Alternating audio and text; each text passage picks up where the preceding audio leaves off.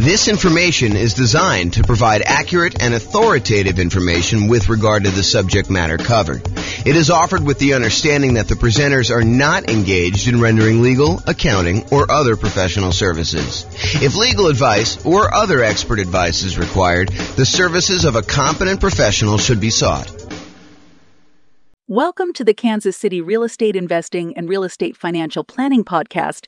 Learn all about investing in real estate in Kansas City, Missouri, with a combination of real estate financial planning and modeling with numbers specific to Kansas City, plus syndicated, more generalized recordings of live and pre-recorded real estate investing classes, not all of them specific to Kansas City. Be sure to stay tuned after the podcast for a message from our sponsors. Hi, this is James Orr. The following is a recording of a class I recorded way back in June of 2021. So why am I publishing a class that's over a year old on October 24th, 2022? Well, over the last month, I've had several people suggest to me or ask me if in our current real estate market, a real estate market where prices are up a lot, interest rates are up a lot, demand has cooled off quite a bit, rents are up, but not that much, income is up, but not that much, and inflation is definitely here and likely to continue until the world, and yes, there is a worldwide inflation issue, not just in the US, until that gets under control. So, if in that type of real estate market, should they even be considering buying properties? For example, yesterday I got the following email from a client. Quote, "So what's your advice to buyer clients right now? Wait for prices to fall? Buy now but with cash? Use those builder incentive loans? Watch TV with the dog?" End quote. My response to them was, watch the Is Nomad Dead class. That's still my answer. And so I figured I might share with you the class that I feel is a really solid start to answer the question, should I even be thinking about investing in real estate right now with the market, especially the real estate market in its current state? So one more thing before I share with you the class recording.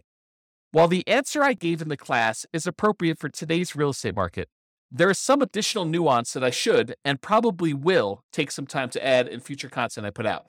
So be sure to subscribe and be on the lookout for that. And here's the original class recording.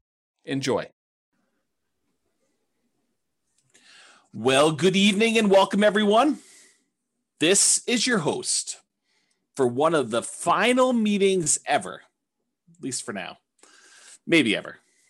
This is not the penultimate. Next week will be the penultimate meeting. This is the penultimate, the third to last meeting that we're ever going to do. So this is going to be, is Nomad dead? Rest in peace, Nomad. It was a good run while it lasted, but it's done. So a couple of announcements. Upcoming classes, you'll notice there's not a lot in the schedule because I'm not doing it anymore. So next week, I am teaching. I told Brian, don't worry about it. I know you're busy. I will take care of this. Analyzing single-family homes, condos, townhomes, and multifamily. Not 100% sure what's going to be in that class yet because I haven't written it. However, I think it's going to be comparing, analyzing deals, what you put in different fields if you're analyzing single-family home, condo, townhome, multifamily. I don't know. Maybe it'll be like a presentation with a bunch of like tables for, if it's a single family home, we usually use this range, and here's why. If it's a condo, we usually use this. If it's a duplex, we usually use this. If it's 3 or 4 units, we usually use this. Or if it's a big apartment building, we usually use this for the spreadsheet. It might be something like that, or I don't know. Maybe that's where it'll end up. We'll have to see. That's next week, June 16th. Wow, it's really coming up quick. Then after that, the final class, the last one. I'm going to go out with a kind of a down note, at least maybe it's a down note, and that is, are we in a bubble? This will sort of be like, I'm leaving. It's over. Hope you guys do well. This is my last prediction. Are we in a bubble? James says this. We'll see. To be determined. Will the real estate market crash? That's the name of the class. We'll see how it goes. That's going to be June 23rd. And you will notice James and Tammy's sabbatical celebration, possible retirement. That has been canceled. Not the sabbatical is being canceled. The class has been canceled. Sabbatical is on. It is totally on. This is sort of like, I don't know. I didn't quite experience this, but this is what I imagine. Senior year, You've already been accepted to college. All your grades are posted. Last week of school. Are you really going to class? Probably not. That's kind of my guess as to what's going on, but I don't know. To be determined. So yeah, school is out for summer. It's exactly right, Austin. But it's even more so. It's not just school is out for summer. It's like school is out. What's the lyric? School is out forever. It's like you're done. I mean, you're totally exactly, Nathan. You got it. That's exactly what's going on. So it's sort of like that, right? Like, do I really need to do like a celebration class? I mean, come on. The celebration is the sabbatical. So there you go. Quit saying forever. I really don't know if it is forever. I honestly don't know. It's not like I'm trying to be vague and kind of like do a little sleight of hand or anything like that. We are definitely taking off 3 months. I think there's a really, really good chance that turns into some variation of 6 months.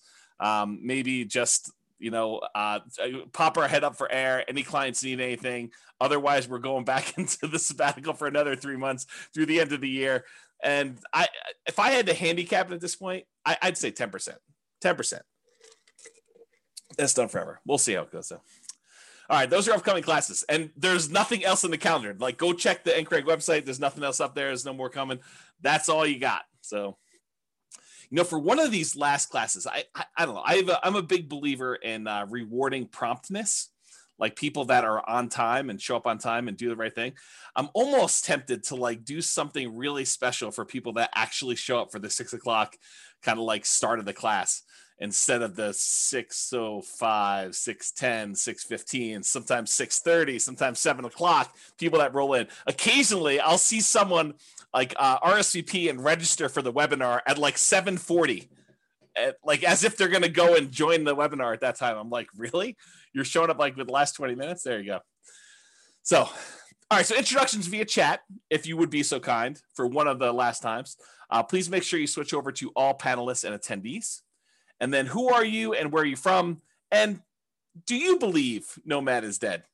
I mean, a part of this is what is it? I do believe in fairies, or where you like, you knock your feet together or sprinkle dust or whatever. I don't even know what the thing is, but do you believe Nomad is dead?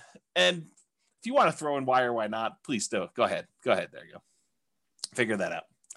And then of course, if you do have questions throughout the webinar, please do use the chat window. I actually look forward to some questions. I think it's an interesting thing. Keeps it lively, keeps me on my toes. I get to realize that I'm not just talking to myself. So, yeah, Mike's like, I don't know if it's dead. That's why I'm here. I'm here for you to tell me if it's dead. Oh, man, I could go off on a tangent about that comment right there, Mike. I mean, really?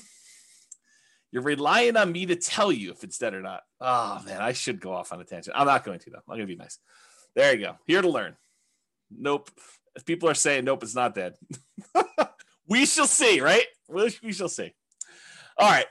This is my new little warning slide. I like this. There was an attorney that did some continuing education. Tammy sent this over to me and a friend of mine, and I kind of liked it so much I kind of commandeered it. I borrowed it, so it's largely his. So why you should not consider anything I say as advice or even reliable information or education. Oh man, I'd wait to the end to tell you this. Hey, I'm probably not your realtor. For some of you online, I am your realtor, but I'm probably not your realtor for most of you guys. I'm not your attorney. I'm not an accountant. I'm not a CPA. I'm not your advisor. So I'm not doing this. This is not advice for you, like customized or personalized. Facts do vary greatly. So I can tell you something, and it could be absolutely true in this really narrow context, this really narrow kind of like space where it exists. But it could vary a lot depending on who it is and what's going on there. Chances are I don't know what I'm talking about. So there you go. How's that for a disclaimer? Chances are good. I just don't have a freaking clue. I have no idea what I'm talking about. I don't always get good sleep, and I may be fuzzy brained. So there you go. And allergies have kicked in. I don't know if it's allergies have kicked in for you guys, but man, like maybe yesterday or today, it's just rough. Like the allergy is like definitely headachy, fuzzy headed, or maybe it's something else. I don't know. I have to see about that. I'm easily confused. Maybe you are too. So there you go. That's my new disclaimer. Oh, there you go. Oh boy. Okay. Is Nomad dead? I am your host, James Orr, real estate broker, at least for now. There we go. Well, I guess we had some questions. I assume that there are no crazy questions. People introducing. That's awesome. You like I've talked this, but are you willing to repeat? Do you recommend calling local banks to ask for their mortgage rate offers? Sabrina, we have an entire class, a 2-hour class on interviewing lenders in order to get rates. And I spent 2 hours answering that question in excruciating detail. The short answer is 3. In general, I recommend you get 3 referrals from people you know and call them all on the same day. And there's details about that. It's not as simple as just call them at will, nilly-willy, all over the place. But there's a 2-hour class on that particular topic. I think if anyone remembers what the title is, it's something like interviewing lenders and estimating rates or something like that. It's good. If anyone remembers what it is, you can share it, and Sabrina can do that. All right, so let's get to some background here. What prompted this class? So over the last several years, and this is not like a unique case, although this particular one was a really nice little special situation for us. There is a neighborhood that if somebody told me, hey, listen, I'm a nomad and I want a nomad in Fort Collins or Northern Colorado, and they said to me, is there, where are the deals? And we would refer them to this one particular neighborhood. I mean, there's other options too, but this was like we used to sort of Tammy doesn't use this term, but I sort of considered it our own little personal honeypot. It's like, if somebody wants to kind of buy a house, this is like a really good little deal, a good neighborhood that was good for nomads. We knew the rent ratios, we knew the prices, and the builders were reasonable, and prices were good, and I thought the location was good, and kind of like how things were there. So I'm gonna share with you some numbers from a particular client, and I sort of rounded and stuff like that. And I happened to talk to this client today, and I told them, you're going to be famous. I'm not going to mention you by name, but it's all about you. And there's other clients that they could literally be thinking this is about them. Had I not told you that I talked to this person today, told them they were going to be famous, because there were more than one client that did this neighborhood and did multiple properties in there. Now, I don't think it's the real estate investor loan comparison deep dive, although that's a good one too. I think the class, I'll have to go look it up. It's something like comparing loan programs or comparing lenders and stuff like that. It was probably 2 years ago. It was before the COVID stuff, because we had it in person. We had it live, and I printed out sheets from a whole bunch of different lenders, and I showed you how to compare lender programs and how to call them all. That it was around there. It's probably like a late in the year. I felt like it was fall or snowing or something like that. Or well, maybe it was spring. I don't know. Maybe I'm misimagining. All these classes merged together. They merged together. All right, so continue on with my kind of like what prompted this class. So this property, it's all the same 4-bedroom model. It's the exact same builder. And in most cases, this client was going under contract months before they actually closed. So the pricing sort of is delayed, right? Like you go under contract in October and you don't close until April or May. It's like that long of a building time. So there's a little bit of delay between when they went under contract and when it actually is delivered to them. So here are their numbers and why this class exists, is the Nomad Dead kind of class exists. So in April of 2018, this client purchased a property. It's 4-bedroom property, the same builder, same model, for $354,000 with about $10,000 in options. They did flooring or fencing or something like that. So it was really about $344,000 for the base price of that particular model. In June of 2019, a year later, they decided to do this nomad thing where they're going to buy a property, move in for a year, live there. Then at the end of the year, they're going to convert that one to a rental. They're going to go buy a new property. They're going to move into that, buy it with 5% down or whatever they're doing, 3% down, 5%, 0%, something like that. And they're going to move into the property and live there. And then they're going to repeat this process where they convert that one to a rental and move into another property. And that's what Nomad is in general.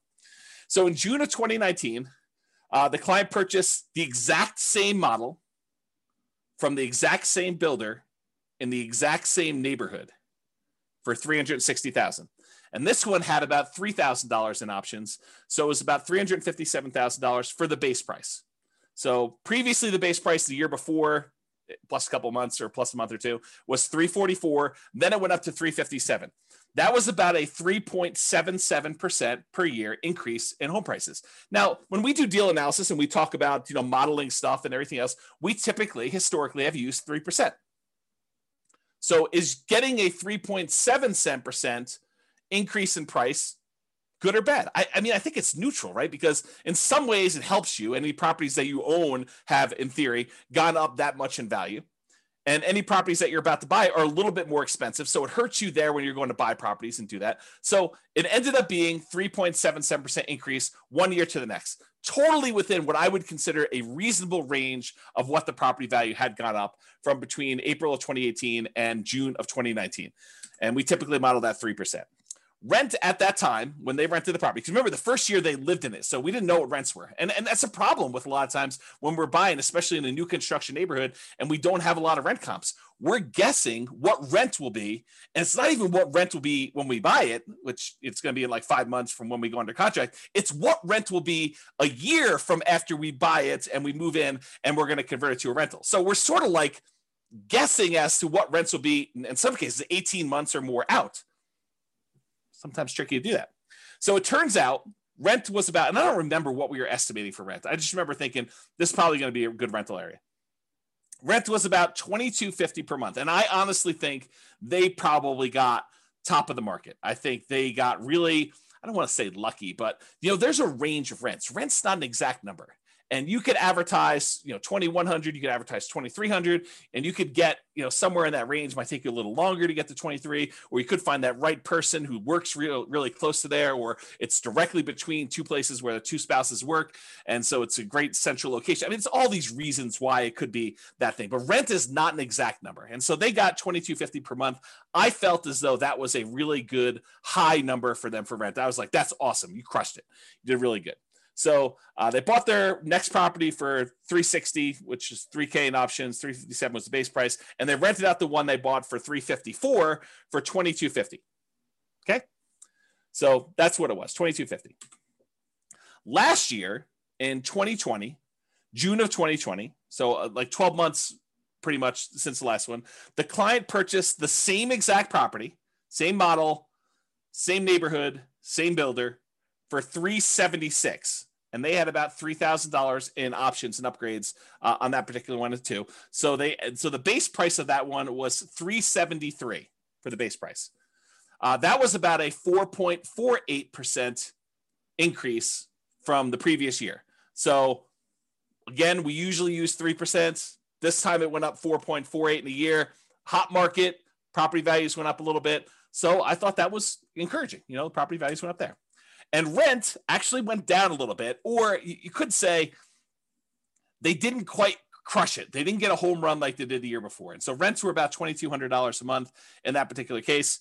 So that's what we got. And I should also point out, I don't know if every single data point for this particular example is the same client, because for some of the rents, I have multiple clients in that neighborhood and they're all doing like a nomadish thing. And so some of them actually were able to rent it. And I may have used like one client's number when it really was another client. And so, but it's the same model. They're all buying similar models in that neighborhood, 4-bedroom. Although there's a couple builders we go with in that particular neighborhood, but you get the idea. And this is in Northern Colorado, in case you're wondering. So rent was about $2,200, which was less than the year before, a little bit less than the year before. So it didn't really go up. It kind of stayed the same. This year, June of 2021, like while I was preparing for this class, I reached out to the builder. I said, hey, what do you have left in inventory for the model that we normally buy? I told them the model. I said, what do you got for me in the same neighborhood? And they told me, are you sitting down? Are you ready for this?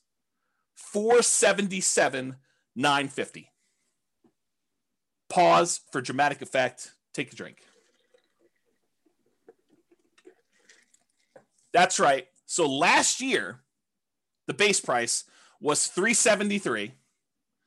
This year, the base price is $477,950. To which I did a quick calculation. That is a 28.15% increase from the previous year. So I start thinking to myself, and by the way, rent is about $2,300. So rents were maybe $2,250, somewhere in there. They were getting about $2,300 a month in rent for the model, same neighborhood thing there. So rents did not go up 28.15% there. And Bob and Barbie are saying, because of building costs, I think building costs are a major factor in this. Are they the only thing that's going on? Absolutely not. there's just ridiculous demand right now for properties. And so I think it's a combination of increased building costs, lack of inventory, lack of speed, the ability for them to get these properties built. Maybe there's some staffing issues. I heard there's a whole bunch of people that are opting not to work and staying home and collecting some type of pay for not working and, stuff like that. So there's a bunch of stuff like that going on, right? And so this is what prompts a class called Is Nomad Dead? Prices are up a lot, like not just 5%, 6%, 7%, which we could have modeled. I mean, we could have done that, right? So prices are up a lot, like 28.51%. And by the way, this is an extreme example. It's not like where it is every single place, but I think that we're seeing prices increase quite a bit, maybe not the 28.15% across the board, right? You could go find another neighborhood where you're like, oh, prices are up, but not 28%, right? Like quite a bit, but not that much. So prices are up a lot. Demand is up a lot. There's multiple offers on a lot of these properties. There's waiting lists for some builders in order to get into properties now. It's pretty ridiculous right now, which, as an aside, if ever there was a time for someone to take 3 months off, might it be during one of the craziest real estate markets ever, where it's really hard to serve clients because they're having to go out and make 10 offers to get one property accepted, or they have to be on waiting lists even for new construction, or prices have jumped up really fast and rents are sort of lagging behind. If ever there was a time for a real estate broker who was kind of getting a little bit burned out, a little bit, needed a little break, for them to take 3 months off, might it be Q3 2021? I don't know. I'm just saying hypothetically, not saying anything in particular. I'm not calling anyone out by name, not doing any of that, but I'm just saying, maybe. Okay. So demand is up. Interest rates are down, which I'll show you here in a second, but not that much. They didn't go down like that crazy. So it's not like the price is, the same, like, the monthly payment's the same. Rents are up, but not that much. I mean, they're not like 28.15%, like it's pretty crazy to think about this nonsense. Income is up. People's income have actually gone up. We're seeing some inflation sort of activities going on where, people applying for jobs are seeing those the starting wages there, and in some cases, people are getting raises. And I don't know, we're seeing a lot of that stuff. It also sounds like you've thought it through. I'm not sure what those shapes are. Is that like a unicorn? Maybe it's a unicorn. And then Bob and Barbie say, especially a broker that doesn't want to be a psychologist due to buyers able to get the house. Yeah, right. It's hard.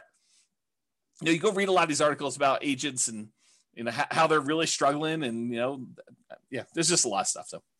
So income is up. Signs suggest that inflation is already here, and that it's likely to continue. I mean, we're seeing signs of that happening right now. So you've got all these kind of factors coming in, which prompts me to ask, hey, is Nomad dead? Like, has the train left the station? Am I too late to the party? If I just learned about this thing, if I just went online, I saw your class, I'm like, oh man, this Nomad thing, this sounds really, really good. And then you like see the numbers I was using, and I put it back on the shelf. I probably shouldn't have done that. If you see the numbers I had in the Nomad book that I used to give away when people came to class live, and you're looking at these things and you're like, 230, 240. Can we still buy houses for 240? And then you're like, and you're like, what is going on here? Like, how does that even work? Like, is it too late? I mean, the numbers you were using before, those seem really, really different. I can't get any to look anything like that. Begs you to ask, is Nomad dead? Am I too late? Is this like even going to happen for me? Should I even bother?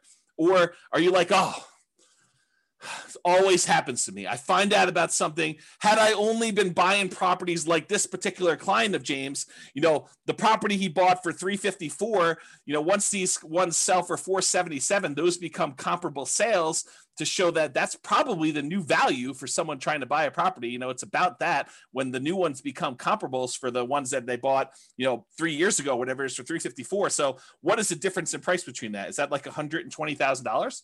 Approximately 120,000. So 1, 2, well, I guess not all of them are 120, but let's 1, 2, 3 properties that they bought previously. So that's probably $300,000 in profit in 1 year. What? That's crazy, right? Definitely crazy. Yeah. See, Royce says I'm supposed to actually call him when I know it's going to increase $120,000. I didn't know. I called like the clients that had properties in that neighborhood. I'm like, hey, are you sitting down? Because I just found out the models you've been buying, they're now $100,000 more than what we were paying last year. And they're like, what? I'm like, yes. And we just had to wait for them to sell because it's just crazy. Okay. So this is why there's a class called Is Nomad Dead? And we will find out. So because I did this particular one builder, I went and I looked at some historical data on another builder that we like here in Northern Colorado. Yeah, cue the charts. Exactly, Steve. You're right, buddy. Here we go. So what I did is I went and I looked at some historical data. And I'll tell you how I got this chart because I think it's instructive and it's probably interesting to some folks, especially the more the nerdy, geeky ones. And, you know who you are. So what I did is instead of actually going back and trying to pick out exactly one, this particular model that we happen to like buying, it's a 4-bedroom property by a new construction, by a builder that does new construction in Northern Colorado. And I went all the way back to about 2014 data because I think that's when it stopped. I think that's when it started, rather. I think this is that particular property when they started building this model with these specs. And I went and I looked at it and I said, okay, it has to match this exact square footage requirement.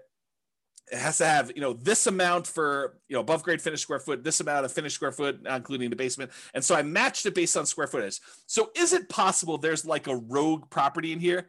Yes. But I will tell you, I hand looked at the data just a quick glance, and the overwhelming majority of these things were exactly this builder. By the way, don't call me during Anchor because I had to turn my phone off.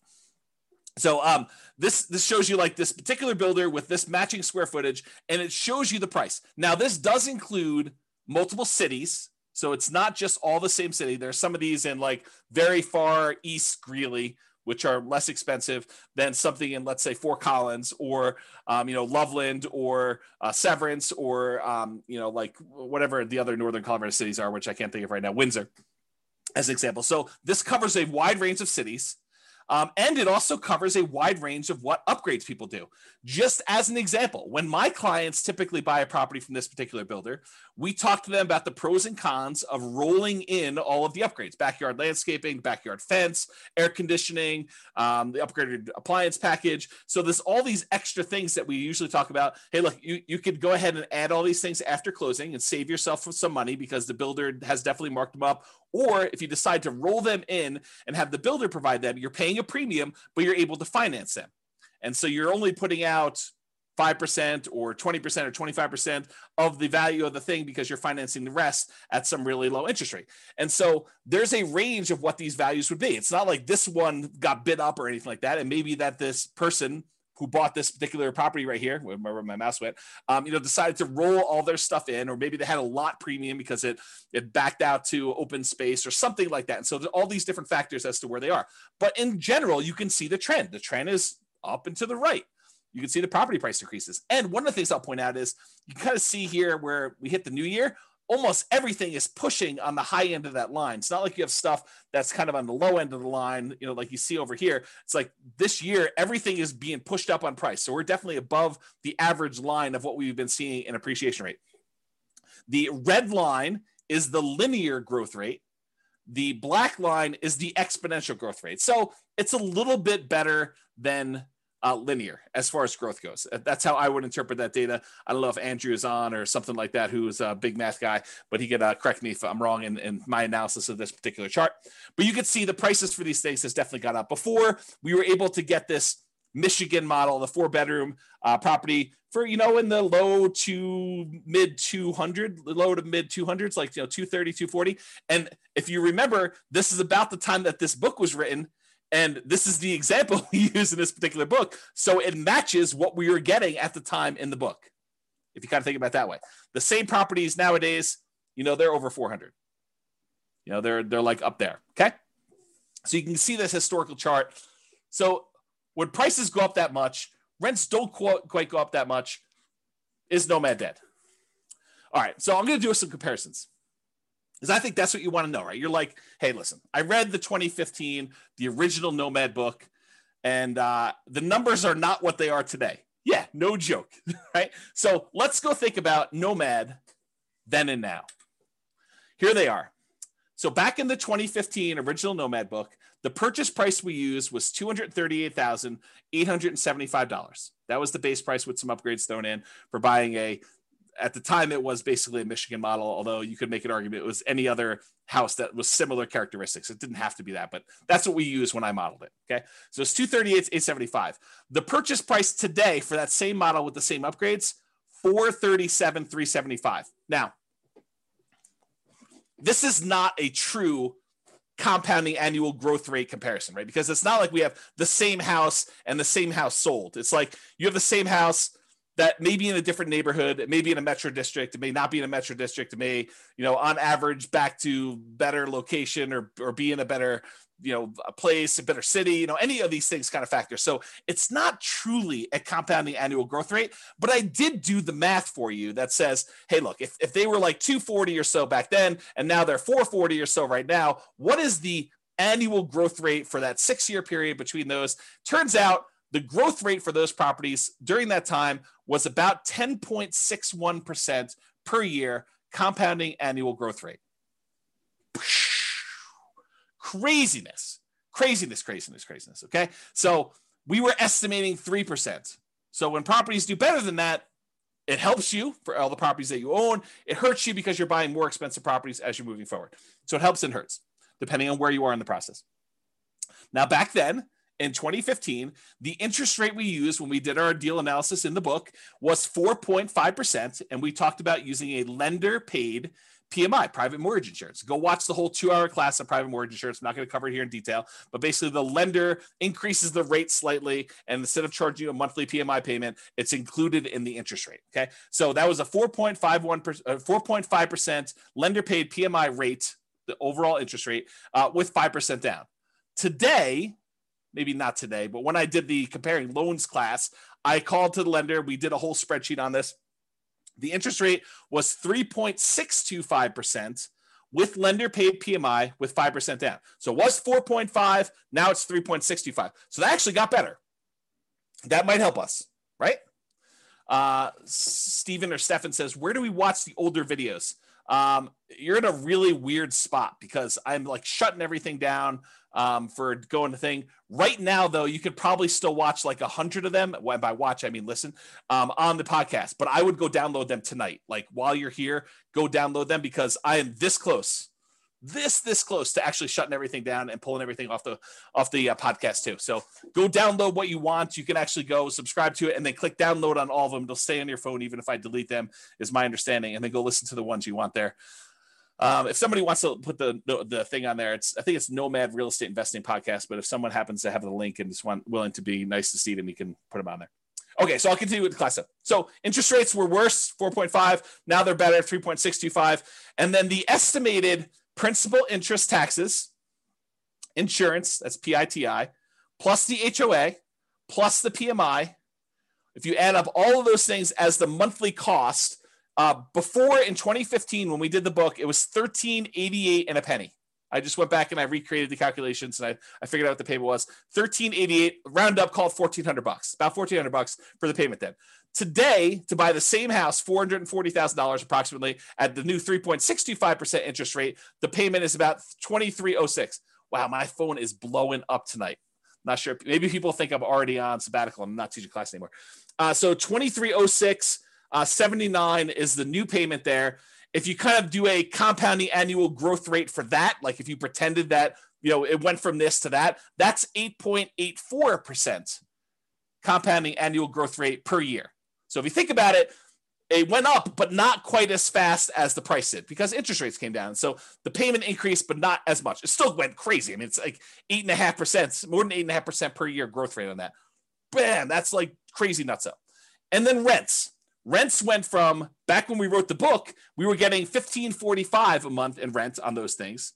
$1,545, as if you can rent the property for $1,545 now. It's like, I don't know, the market's crazy. So $1,545 a month was back then. Nowadays, that same model is probably in the ballpark, depending on what neighborhood it is and kind of what's going on there, about $2,200 a month. That's a 6.07% fake compounding annual growth rate because it's really not the same thing. And so doing that It's not a good comparison, but it's a comparison because you can see like how fast these things grew compared to each other, right? So the price went up the most, grew the fastest. The actual payment amount grew the second fastest, and rents lagged. Rents did not go up as much as prices went up, nor as quickly as the payment actually went up to do that. Okay, Franklin, thank you for posting those podcast links there. I appreciate that. That's for you, Stephen. And then Steve says rents are lagging. Annual takes time to adjust up. Yeah, it's going to take time to do that. But what's great about these properties is you lock in your financing and the price you paid at like whatever the rates were. And if rates went down, which they did, you could actually go and ratchet your interest rate down and improve the financing on it. If they went up, no big deal. You had a 30-year fixed rate financing on there. It doesn't get worse for you. But if it does get better for you, you can take advantage of that and refinance and do like a rate and term refinance or cash out if you really wanted to and do that. Okay. So those were the comparisons between then and now. All right. So the question becomes, is Nomad dead? Should you go, if you could have gotten this before and now it's this, should you even bother? And I think the question I would rather pose to you as kind of like an alternative to this is, do you have something better to invest in? What is your alternative? If you're not going to do Nomad, what are you going to do else? And I think that's the way we have to look at it because yes, and I'll show you numbers. I'm going to go into detail. You'll see charts, you'll see numbers, but I'm going to show you the returns are definitely not what they were in 2015. Now, the people that actually followed the plan from 2015, their returns are way better than we estimated in this book, right? Because we were estimating 3% growth rate for purchase price, 3% growth rate for rents, and we assume the interest rate stayed the same. So prices went up faster than that. So any properties they own grew faster than that. The rents grew faster than that. And also the interest rates came down. Is that always going to happen? Is it always going to go in your favor? Absolutely not. Not a chance. Okay. So here's the question though. Is Nomad dead? And I think the better question is, what are you going to do if you're not going to do Nomad? And then let's look at what the return is now for Nomad and see. Okay. So alternatives. You could invest in the stock market. Stock market is doing amazing this year. May do better next year, may do worse. We don't know. I mean, I think it's all speculative, which, I'll get to this later on because I have a whole section on like learned helplessness and kind of like making choices and am I too late to the party and all sort of other stuff, which I'll talk about. I'll hold that for later. So alternative stocks, you can invest in that. Bonds. A lot of people are saying bonds right now are dead. The interest rates you're getting on bonds are so low that some people are really questioning whether or not you should have bonds in your portfolio. You're going to invest in commodities. I'll probably do some more of that. And commodity investing in my sabbatical time, my retirement. 20 or 25% down buying properties. If you're going to go buy those, maybe 15% down if you're willing to pay the PMI and that high rate. Most people would not be willing to do that. Are you going to go do that? Or other real estate? Are you going to go buy creatively? Are you going to go try to find motivated sellers in this market? Good luck. I mean, it's possible, but it's going to be really hard in this market to find motivated sellers. Maybe when the market changes. I mean, we'll see. Markets change. They get hot, they get cold, they get hot, they get cold. I mean, it's just cycles. So are you going to do 20 or 25% down? Are you going to do some other type of real estate? Are you going to buy options? Are you going to do turnkey stuff? Are you going to do lease options? What are you going to do? Like, what's the return you're going to get on those? Are you going to go do dog money? Are you going to do, Bitcoin or some other type of cryptocurrency? Like, what are you going to invest in? And what are the characteristics of that? And what are the returns you're going to get? So what's the return with Nomad then in 2015? And then what is the return in Nomad now? And I'm not going to use the like crazy returns we saw. I'm going to use what we estimated the returns were going to be, that 3% slow and steady growth rate. Because if I go back to 2015 and I use some ridiculously high, 10% return year, yeah, it's going to look crazy. It's going to look awesome. I'm not going to do that. I'm going to say, listen, back when we were thinking about this, we were saying, if you can get 3% a year growth rate on average, some years is going to be down, some years is going to be up, but 3% growth rate per year, 3% rent growth rate per year. And you compare that to buying something today and maybe you'll get 3% today. Who knows? With inflation, maybe it's better than that. Maybe we see some, it's kind of like peaked out and we give a little back. So we're going to buy our next one at a slight discount. And I mean, we don't really know. It's not clear. Well, I'll get to some of that later too. So if you compare what you can get now, maybe to what you had before, or what you can get with the other options you're thinking about today, what are the returns you're going to get in stocks or bonds or commodities or whatever else you're going to invest in? What are your choices there? And does it make sense for you to do Nomad? And then you can determine, is Nomad dead or not for you based on your specific situation? Okay. And I'll also point out, remember with Nomad, we are limited in the amount of money that we can put into the deal, right? Because you can only buy one per year with some really rare exceptions. But you can really only buy one Nomad property per year that you can move into, live there for a year, and then convert it to a rental.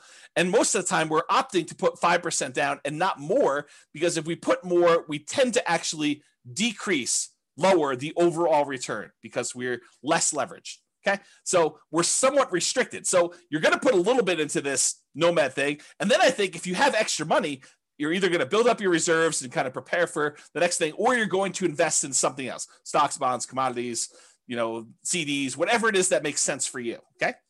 So inflation, having debt is largely supported by someone else who's paying for it, like tenants, that you could pay off later with inflated dollars is beneficial.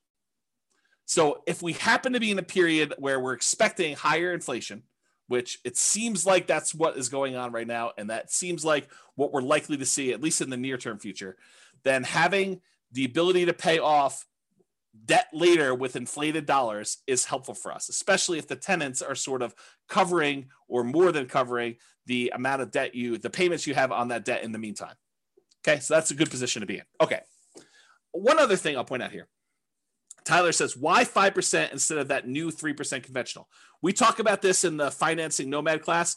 A lot of times doing the 3% might make sense for you if you're short on down payment, but the interest rate is usually worse on the 3% one. And so you need to make that decision for yourself. If you go watch the class on like the loan comparison deep dive, I talk about the difference between a 3% loan and a 5% loan and what the actual monthly payment difference would look like. But if you can only do the 3% because that's where your down payment is, or you'd rather have more reserves, go for it. You're usually limited on how many you can do too. So we do the 5% all the way up to 10 loans or more for owner occupant. The 3%, you're going to be limited in how many you can do. But there's more detail on that in other classes. That's really not a topic for tonight. Okay. You're not committing to 10 nomads. So I want to point this out up front. It's not like you have to decide today that I'm going to do this 10 nomad plan. 10 is arbitrary. I hope you guys know that, right? Like we sort of plan it out for you and put it in front of you so that you can see what it looks like if you go that far out, but you don't have to do 10. You could do 1. You could do 3. You could do 7. You could do 14. You could do 27 of these. Okay. There's no like limits, high or low, on how many you have to do. You're choosing to purchase one property. You're making a decision today. Okay. Today, with the knowledge I have, with the information I have right now, with my current financial situation, with my current reserves, with my current amount I've set aside to invest, with my current risk tolerance, with my current family situation, with my current job situation, I am going to either choose to buy one house or I'm going to choose not to buy a house. It's a single decision point. You're not saying, I'm getting married, I'm doing this 10 nomad thing deal. You don't have to decide that. It's one. Then, once you buy the one, you move in there, you're living there, you save your money. You continue to educate yourself over the next year. There's zero pressure to do a second one. If you decide you want to do it, great. If you decide you don't want to do it, great. You don't have to do more. You decide if you want to do one more at that point. It's up to you.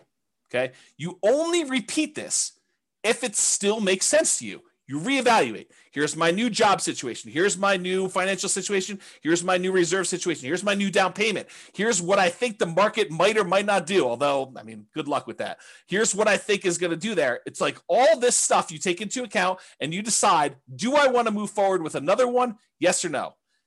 If it makes sense, you do another one. Yeah. Roy says, speak for yourself. Those numbers say buy 10, obviously. Right. And I think there's a case to be made that you'll like get to the next point and you'll be like, what are my options? What else can I invest in? Oh, this Nomad thing is the best returning investment I could possibly make. I'm going to choose to do that. But you need to decide that on your own. There are no promises being made. There's no guarantees in life, period. Okay. So I personally think there is power in making good decisions repeatedly. Think about good habits. I'm a bad example of this, but eating good, healthy food every day, getting good regular exercise, investing in long-term relationships, like all those things, the good habits that you put in and make, compounding effects over time, I think you're rewarded for that. but you can get feedback through the Nomad process and other things. But you can get feedback on the Nomad thing, and you can make better distinctions, and you can improve your decision-making over time. So next year, you may say, this 2-bedroom property I bought in, the right over the border in Wyoming wasn't the best investment for me. Maybe I'll do a 3-bedroom or 4-bedroom, or maybe I'll come a little bit south into northern Colorado or whatever it is. So you go and you kind of like evaluate whatever that is for you, and you make better distinctions and you make better decisions over time. Does that mean that you are automatically going to make better decisions? No, but you'll make different decisions and you'll say, oh, that was even worse than what I tried before. I should do something different next time, which we'll talk about more when we talk about learned helplessness. Okay. So there you go. So let's take a look at this cash flow power meter, 2015, then and now in 2021. There's a whole class on the cash flow power meter where I explain to you what's going on here, but this shows you a relative measure of how good the cash flow is on a particular property we're considering. And back in 2015, we were right in the middle. This little black line here shows that you were right in the middle where you would have positive cash flow only if you took into account the cash flow from depreciation, the actual tax benefits of owning that property. Otherwise, it would be slightly negative cash flow. That's what having it in this yellow section means. It means that if you take into account the cash flow from depreciation, the tax benefits of owning the rental property, then this would be slightly positive with cash flow if you take that into account. Otherwise, it's negative. In 2021, even if you take into account the cash flow from depreciation, it's negative with 5% down. That's what this is showing you. It's showing you that it's red, it's negative. You manage it yourself, including the tax benefits, it's negative cash flow right now if you're going to buy properties.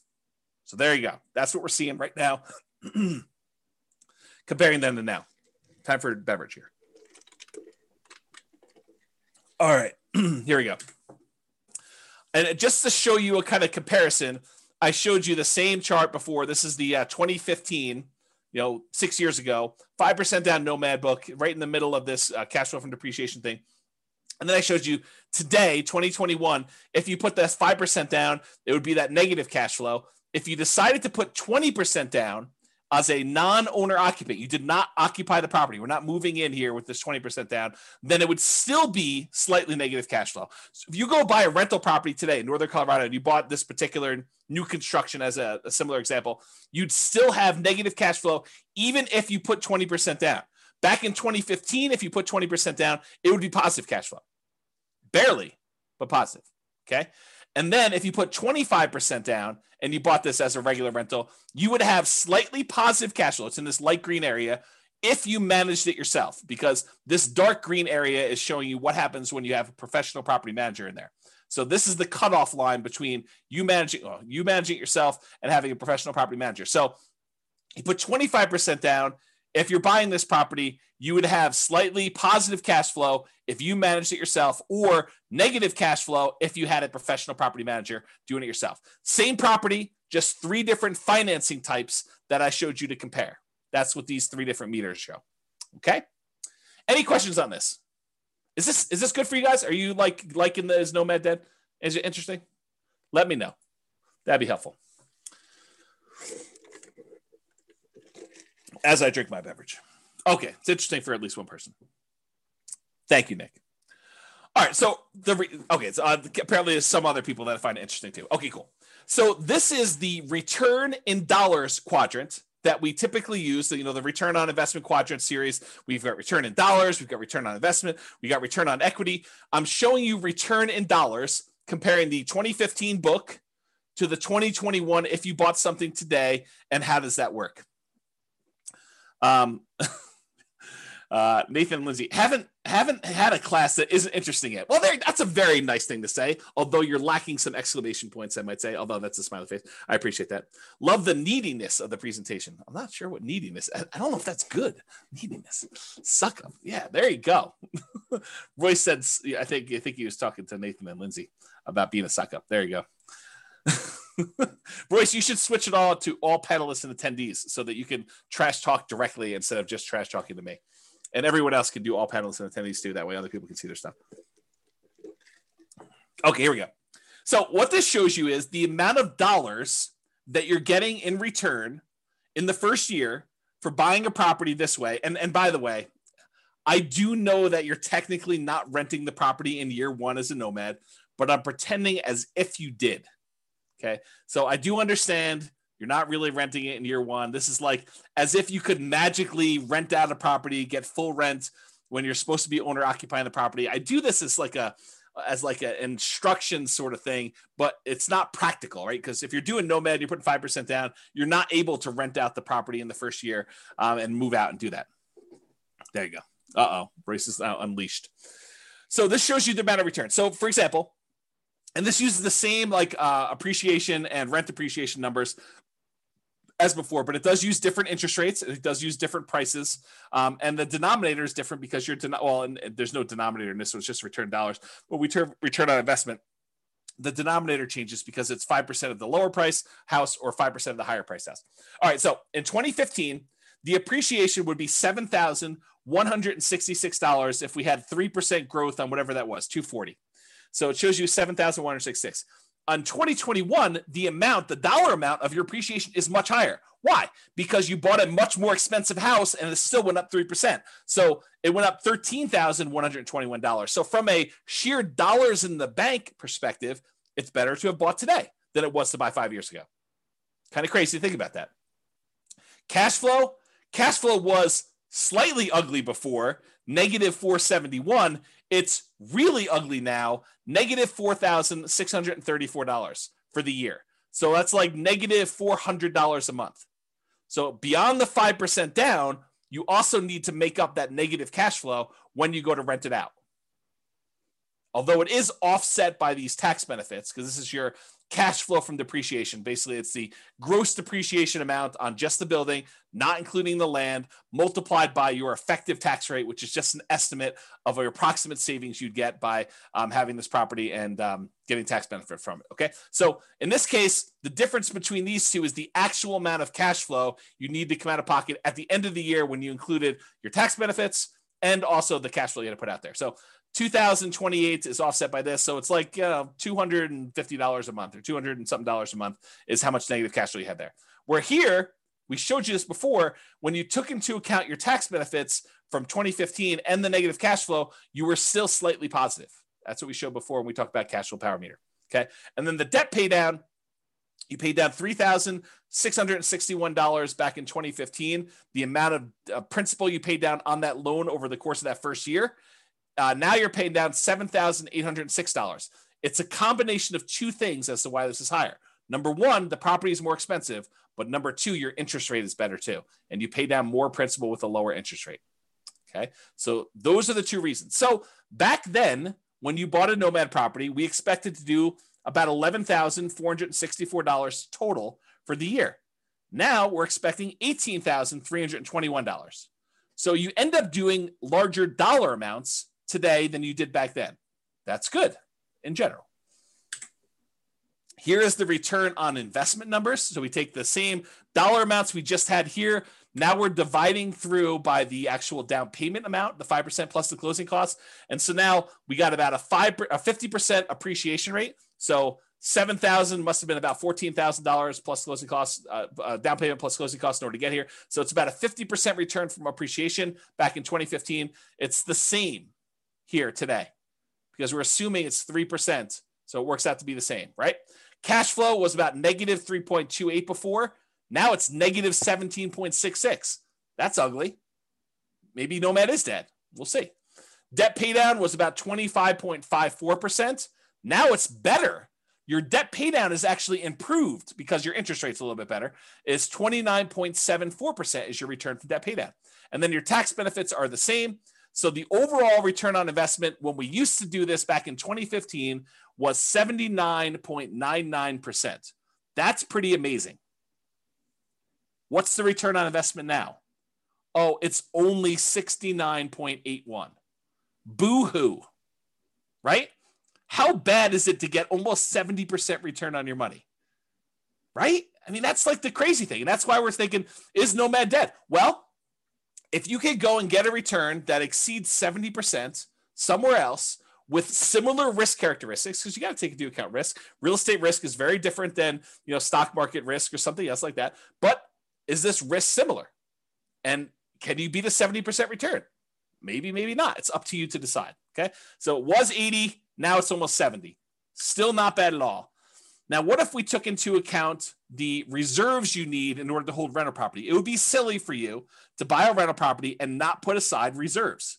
And we talked about this in everything you learned about deal analysis is wrong. There's a 2-hour class on this concept of why you should do your calculations and include reserves when you do your return on investment calculations. So go watch that class. It's 2 hours long, and you'll understand more about what I'm talking about. But realize if we include the reserve numbers, the 6 months of reserves, that's what ROIQ plus R6, 6 months of reserves, and you compare that back to when we were doing it, the return now when you include reserves on everything is 49.05 compared to 44.66.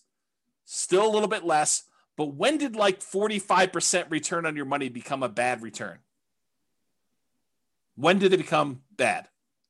So Bob and Barbie says, seems like the tax benefit should be greater as the purchase price is more. It's the same ratio though, because you put 5% down on both. So when you actually do it that way, they're similar returns because it's a dollar amount based on the price, but it's also the same denominator changing as well based on the price. So it turns out it's the same ratio. Good question though. Steve says something, everything you learned about deal analysis is wrong. Yep, there you go. That's the class on that one. Although it's probably on the podcast. Okay, so that's the R6 number. What about if you do 12 months of reserves, but you decide to keep your reserves, most of them in the stock market or something else with a higher rate of return? Well, the return is 39.47% from 2015 versus 36.72 today. Still pretty amazing return, especially for having 12 months reserves that are a drag on your overall return there. I don't know. It still seems pretty amazing, but it's up to you to decide if Nomad is dead. It's not for me. So is Nomad dead? Let's take a look at some comparison scenarios. So because I have this pretty cool software that allows me to do models of scenarios and run out situations for people, I ran 5 different scenarios to compare, and then I added a couple more at the end because I thought I might have time. We'll see if I get there. So the original Nomad with 2015 numbers, I did that as kind of like a baseline. Said, okay, this is what we thought it would be before. I just sort of laid it out there and I ran it and I showed you what that looked like. Then I did 2021 Nomad right now. And I did a couple different situations there. I did doing 10 Nomads, which is the most similar comparison to the 2015 ones. And then any extra cash I did in stocks, which is the same thing I did in 2015, by the way. And then I also compared it to, hey, listen, if I'm not going to do this Nomad thing in 2021, maybe I'm going to buy just a house to live in, and I'm going to take all the rest of my money and I'm just going to invest it in stocks. So I ran that too. And I think I used 8% for the stock market return. Okay. And then I did another scenario where I said, okay, you're going to buy a house to live in, one owner occupant property, and you're going to actually save up to buy 20% down properties. And you're going to buy 9 rentals with 20% down. And then the last one I did is you're going to buy a house to live in with 5% down, and you're going to buy 9 25% down rental properties. And so I'm going to look at how the original 2015 Nomad did in comparison to doing 10 Nomads today, doing no Nomads, basically buy a house to live in and do everything else in stocks, to doing owner occupant with 20% down and owner occupant with 25% down. And you'll have 9 rentals for all those things. Okay. Here we go. Kevin says, pretty sure I got a 200% return in year 1 at my current house. So Nomad is certainly not dead. There you go. Kevin says it all. And then it says, I heard the same rumor, Austin. Austin says, is the rumor that Royce is teaching during sabbatical true? Maybe. Royce says no. It's not true. That's pretty good. All right. So rather than build up any more suspense here, I will show you what the numbers suggest. So yes, it is true. 2015 Nomad was amazing. A non-inflation adjusted net worth at the end of 40 years shows that you'd have $20.7 million in both equity and cash in the stock market if you decide to do Nomad in 2015. However, the 2021 Nomad puts you at 19.5 million. So 20.7 million, 19.5. I'm pretty sure that's still pretty freaking good. If you decided you wanted to do one owner occupant property and you bought 9 25% down properties, you'd have 13.4 million. If you decided to do one owner occupant property and 9 20% down properties, you'd have 12.86 million. If you decided you wanted to do one owner occupant property and you did the rest in stocks at 8%, and maybe you can get better than 8%, you can change these assumptions if you want to, you'd have $7.2 million. So that's what the net worth was. If we adjust for inflation, the 2015 Nomads like having $6.3 million in today's dollars versus a 2021 full-on Nomad is about $6 million in today's dollars. So it's a difference of, well, it's 3.71. So I'll just call it almost 4. So $400,000 difference between one and the other, if you think of it that way. The ones where you do other stuff, just in, it's like 4 million, and 2.2 million. Daniel says, do you have simulation that shows for markets that are slowly growing, stagnant, or slightly declining? Yes, I do. In fact, the software allows you to do whatever you want. That's why I wrote it. And we have done classes before where I talked about what happens if you're investing during a declining market and stuff like that. So there's like a large number of models you could do, and you can enter your own stuff and say, what happens if the market does a range of values? Like you can do Monte Carlo simulations, stuff like that. So yes, it does all that stuff. Okay. Here's the chart showing net worth over time. You can kind of see the curves. These top two, the red one is 2015 Nomad. The orange one is 2021. So they're pretty close together. Then the next two are buying the 20% down or the 25% down rentals. And then the stock market one lags behind here. But, part of this is assumptions, right? If you thought the stock market could get you 15% return, I bet you this chart looks very different. So you got to go play with what you think you can actually do and compare those to see. All right, so this just shows you account balances. Before was net worth, which included equity, and also your account balance, which we're assuming the account balances are invested in stocks. But if we just look at how much is in your account, 2015 Nomad, you had $13 million, non-inflation adjusted. The 2021 Nomad has you at almost $7 million, non-inflation adjusted. And then the other ones had you at, let's say 3, 2.7, and 5.8. The one where you invest in stocks, the overwhelming majority of your money is in cash because you don't really have a lot of equity besides the one house you bought. So that's why your number is so much bigger than the other ones there.